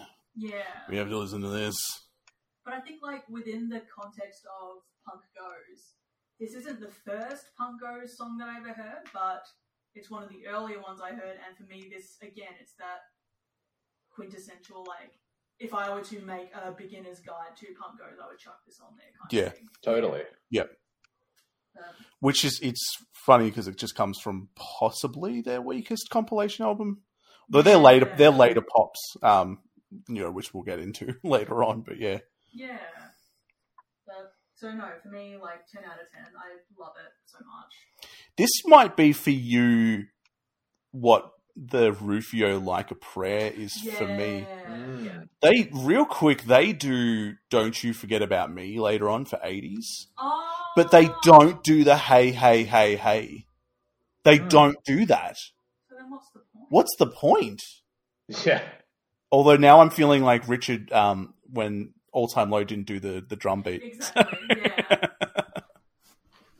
Yeah. So we have other covers to uncover.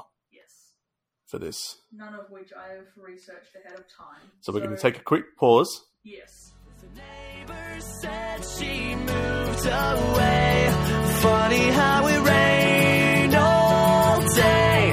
I didn't think much of it then, but it's starting to all make sense. Oh, I can see now that all of these clouds are following me in my desperate endeavor to find my whoever she may be. I'm not coming back.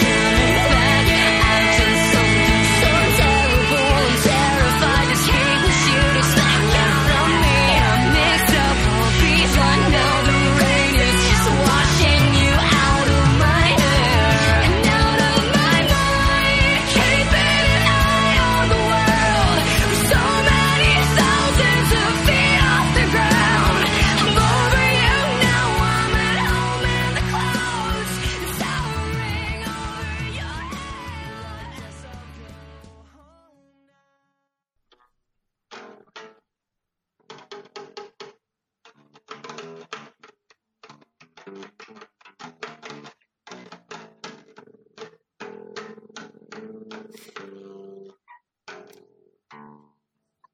Now do Seinfeld. All right, shall we get going? I've already pressed record because I wanted to catch some bass interlude from Richard, if you'll give me permission to post it. Sorry, some basic what? We're being some real basic bitches. I'm being a real little stinker. I pressed record early to catch some of your bass playing. Oh, nice. Now you get to feel what Emma gets to feel every week when I start the episode early. Mid-conversation. So, we have just taken a brief, well, by brief, I mean entirely too long, and that was my fault, break. Was it like an hour? I think so. Yeah. Sorry, I hope you didn't have, like, any other specific plans today, because we have ruined them for you. Not really. Oh, I'm having good. a very vague weekend, so... I feel like I'm just having a very vague existence at the moment, so this is just swings and roundabouts. Alright, so yeah, we took a break, we went through the covers, we've done our research, we've discovered things we didn't know before we delved into the covers, so it's been a bonding experience for all. First cab off the rank, Taylor Swift, our girl. She did a cover... Well, I guess it would have just been around the time, like it was when she was still relatively early in her career, wasn't it? I think it was for like an iTunes Live exclusive EP, like Live from Soho in 2008, I want to say. Oh, wow. Yeah. Maybe 2007. It's like a 90-second version of it. Oh, shit. Okay, yeah. Yeah. 90-minute version. Yeah. That would be so great. She was just a punisher. She's been taking inspiration from Bellwitch. Yeah.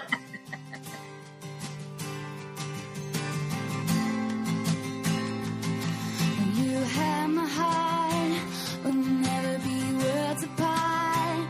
Maybe in magazines, but you'll still be my star. Baby, 'cause in the dark, you can't see shiny cars. That's when you need me there. With you, I'll always share. Because when the sunshine will shine together. Told you I'll be here forever. Said I'll always be your friend. Took an oath, I must stick it out to the end. Now that it's raining more than ever, know that we'll still have each other. You can stand under my umbrella. It's fine. It's fine. I don't feel strongly towards it. This is the epitome of, and when I looked at covers of Umbrella, she's doing a wig wag right there. To go back to an old term. It's interesting only so much as showing you that she had an interest in pop music even early on. It just took her a while to be able to like embrace it. Yeah. True. That is all. Sam, do you have any specific thoughts about it? Like, it's a very white rendition of Umbrella. There's also a Mandy Moore cover that was semi-big and sounds identical to that. So, okay. Yeah. Well, it sounds identical to Taylor Swift or Rihanna. Very similar to Taylor's, yeah. Oh, wow. The more you know. Do we want to talk about Mike Shinoda, although this just feels more like him dicking around on stage, according to the run sheet and everyone's opinion, I think. Yeah, it was just like he was on stage with, obviously Linkin Park, because Chester is pumping him up. Who wants Mike to sing a little song for him?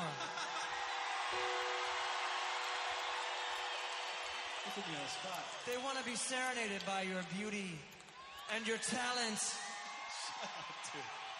You are like a glorious unicorn from the heavens. Gilded rainbows. Alright, now you fucked me up.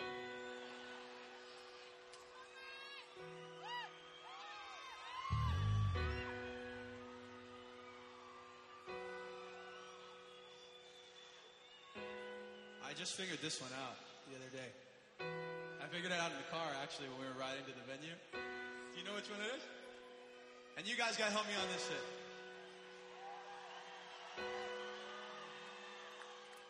When the sunshine will shine together, told you I'll be here forever. You can stand under my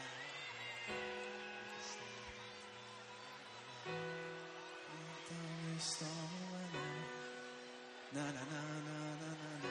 You can stand under my umbrella. You can stand under my umbrella.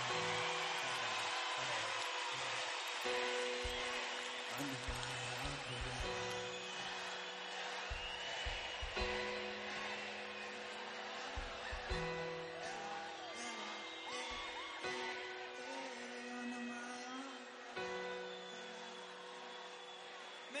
Make some noise for Rihanna on stage. Mike. Hey, let's sing one of our songs. How about that? That was special, dude. Instead of ruining other people's songs. Literally, he's just doodling on a piano and,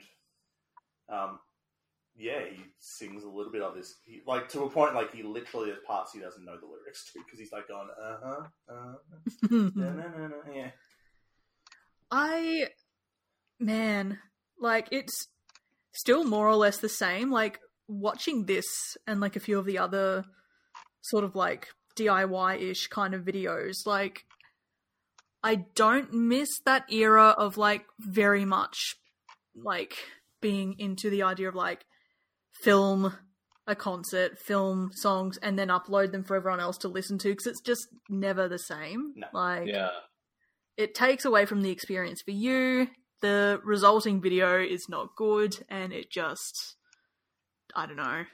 Like, it was cute, but it's also just like, okay. Well, I mean, I guess unless you're capturing something, and I don't know why my brain went to something sinister, but like, if you're capturing, say, the old frontman from Pantera, Phil Anselmo, do a white power salute and scream white power on stage, then pull out your mobile phone and record that shit so that they can't get away with it.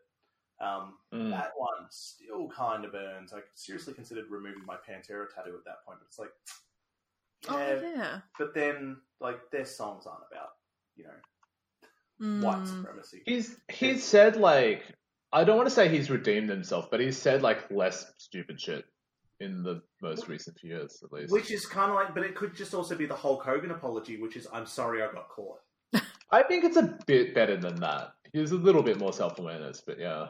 But then, like, I mean, one of Dimebag Darrell's sitting next to guitars was the Dean with the Confederate flag. Yeah, totally. Yeah. Which, at that point, I don't really know too much about American history, but at that point, it was more a symbol of I'm from the South than this is a hate flag.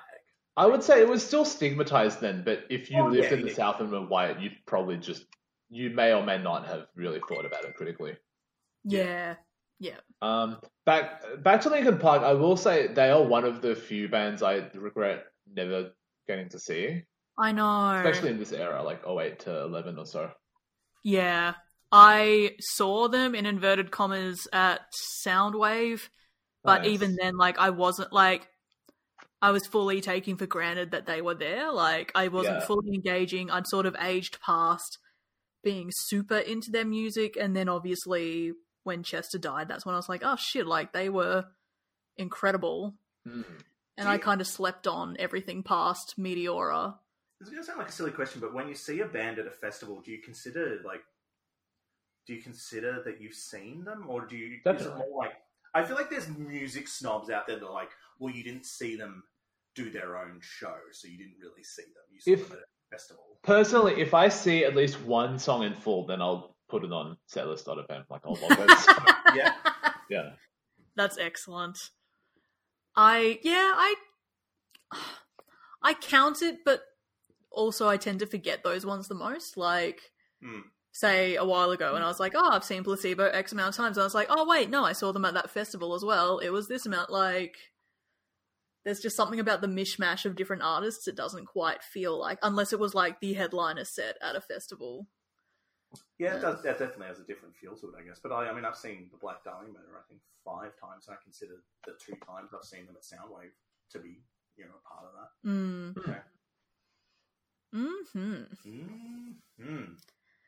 Oh, man. What is next? So, next up on the list we have...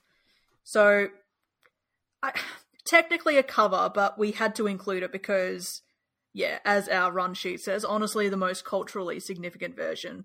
So, Spider-Man himself, Tom Holland, did a performance of this on that TV show Lip Sync Battle, which it still does my head in that that's a show. Like, it makes perfect sense that it is, but also... why does this exist? But anyway. It's, a vehicle for celebrities to be more celebrity. But, literally last night, like in anticipation of Precipitation and also this episode,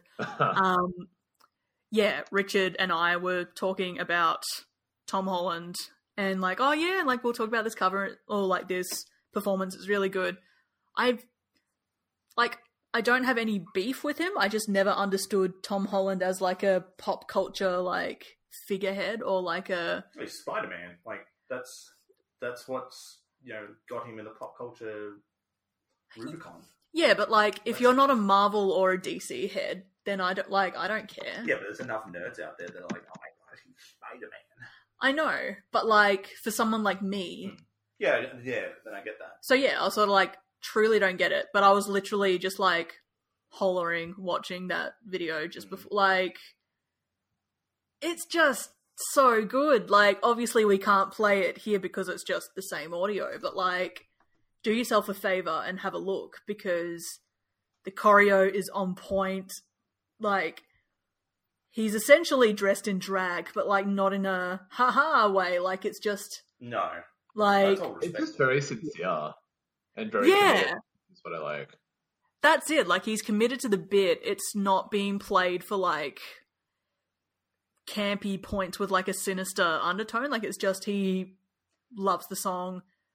It's an iconic moment from Rihanna, and the recreation of it is, like, on point. Because I'm going to another one of the lip sync battles, which was I can't remember which song it was, but it was the Beyonce song that Channing Tatum did, and Channing Tatum... and that kind of felt like Channing Tatum's in a dress. And I mean Beyonce got on stage with him and did it, so like whatever. But this doesn't feel like Tom Holland's in it. Of course it's just like he seems pretty fucking comfortable in it and he's rocking out in it. Yeah. I don't know. Oh man, I was so impressed. Like, I am 100% on the Tom Holland train just for that alone. Yeah, maybe we need to see some other stuff that isn't Spider-Man. Like, because he's like, there are other things out there that he's done that have garnered some good reviews, I think. But, yeah. Yeah, this video just pops up on Twitter like every 3 months or so, and like everyone just retweets it. Yeah, definitely. Every time. He's British, isn't he? Is he British? I think so. He looks British. Yeah, he looks like a weedy British kid. Who has a frog in his mouth. Who has a frog in his mouth. Even I think he said, like, yeah, I see it. I see it. But no, very endearing. Like, I can totally see how he's, like, a good guy of that whole Marvel-y sort of thing. Yeah, I can see why the sort of nerd culture sort of likes him. He seems like he's very likable.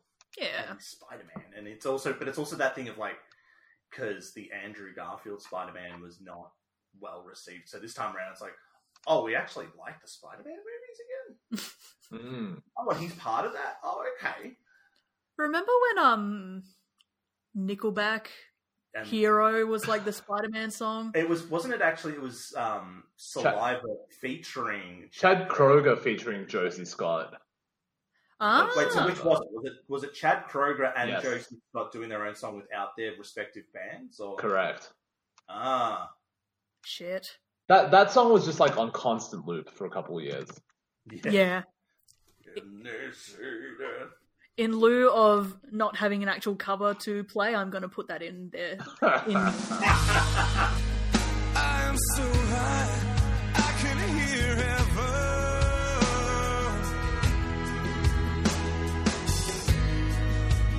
I'm so high, I can hear heaven. Oh, but heaven, no heaven down in me. And they say that a hero can save us. I'm not gonna stand here and wait. I'll hold on to the wings of the eagles. Watch as we all fly away. You're welcome, everyone, because that song fucking slaps. You know what though? Like I feel like there was like 2, 3, 4, 5, 6, 7 other Spider-Man movies after that. I'm not.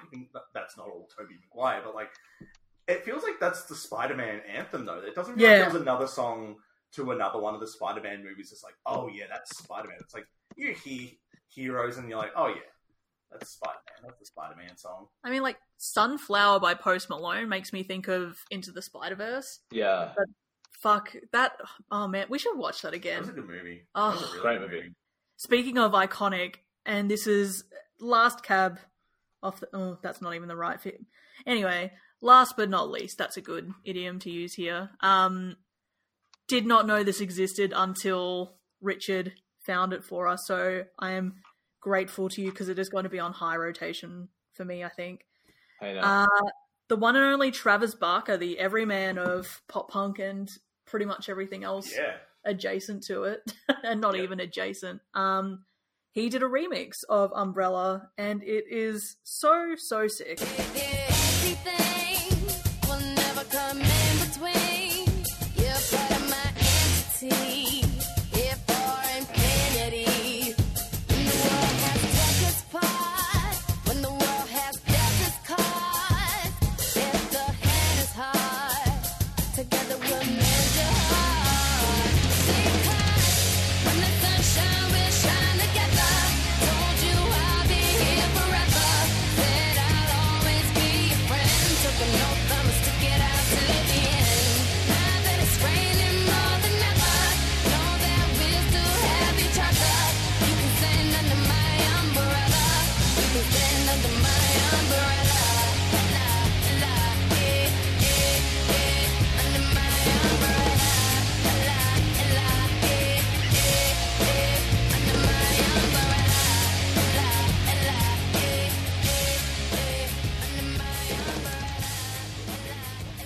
I mean, sure.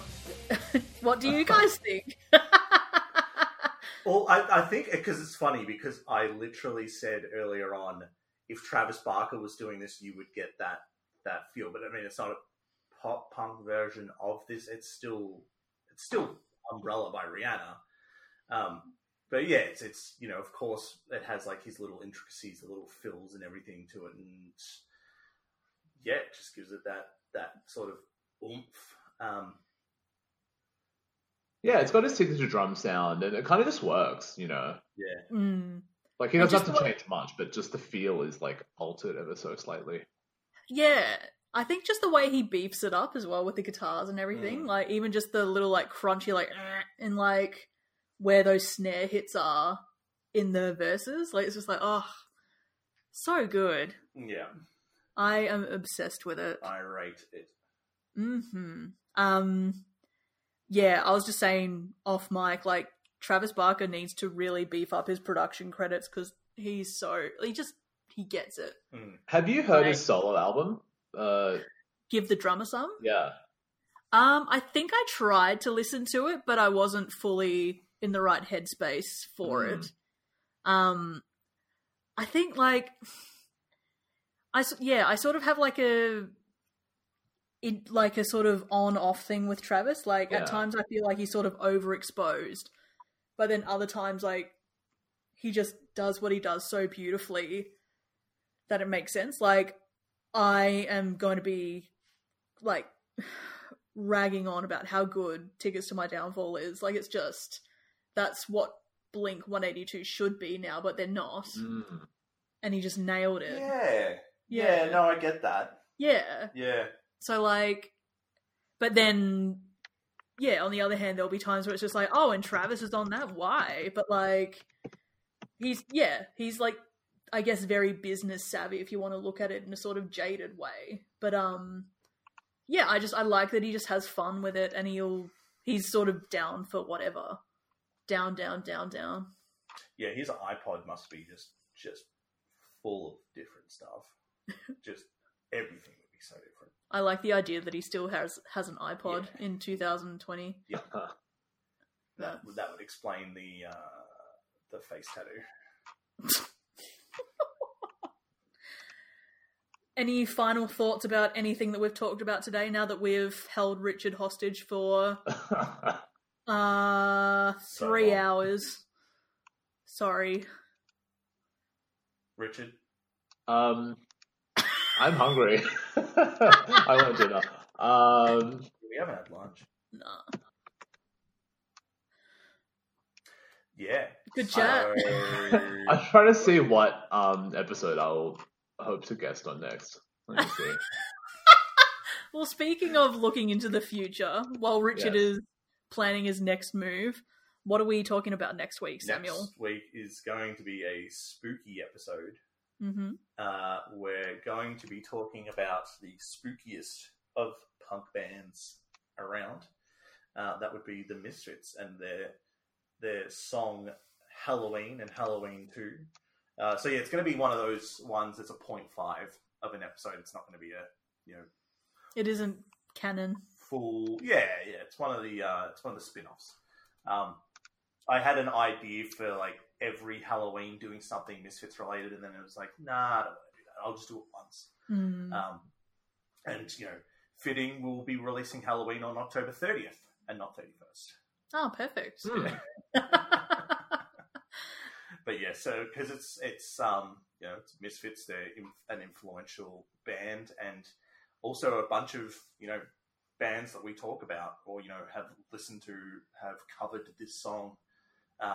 So yeah, Richard, any hot takes on the Misfits? No. There's also a song by Helloween called Halloween, which is kind of iconic in its own way, a power metal song. I'm also going to be on a stream of Metallicast Live next, I think, Saturday morning, our time, but it's going to be themed around metal and horror crossovers and stuff. Like, oh, nice. Yeah, movie like soundtrack, needle drops, and stuff like that. So that should be fun. Do you have like a URL for that, or like a website that people can go to? Yeah, I'll promote it, and it'll be on like YouTube and Facebook Live. So awesome. Yeah. We'll make sure to put it up on the socials as well. Yay. Speaking of cross promotion, anything else you want to plug on your end? Maybe by next episode, some things will be wrapped up. So, ooh, yeah, excellent. I think we all give both songs a hell yeah. Oh yeah, hell yeah or yeah nah. Hell yeah. Hell yeah. All right. Excellent. Stay safe, wash your hands, be kind, and we will see you next week. Bye. Bye. Leaning now into the breeze, remembering Sunday. He falls to his knees, they had breakfast together, but 2 eggs don't last like the feeling of what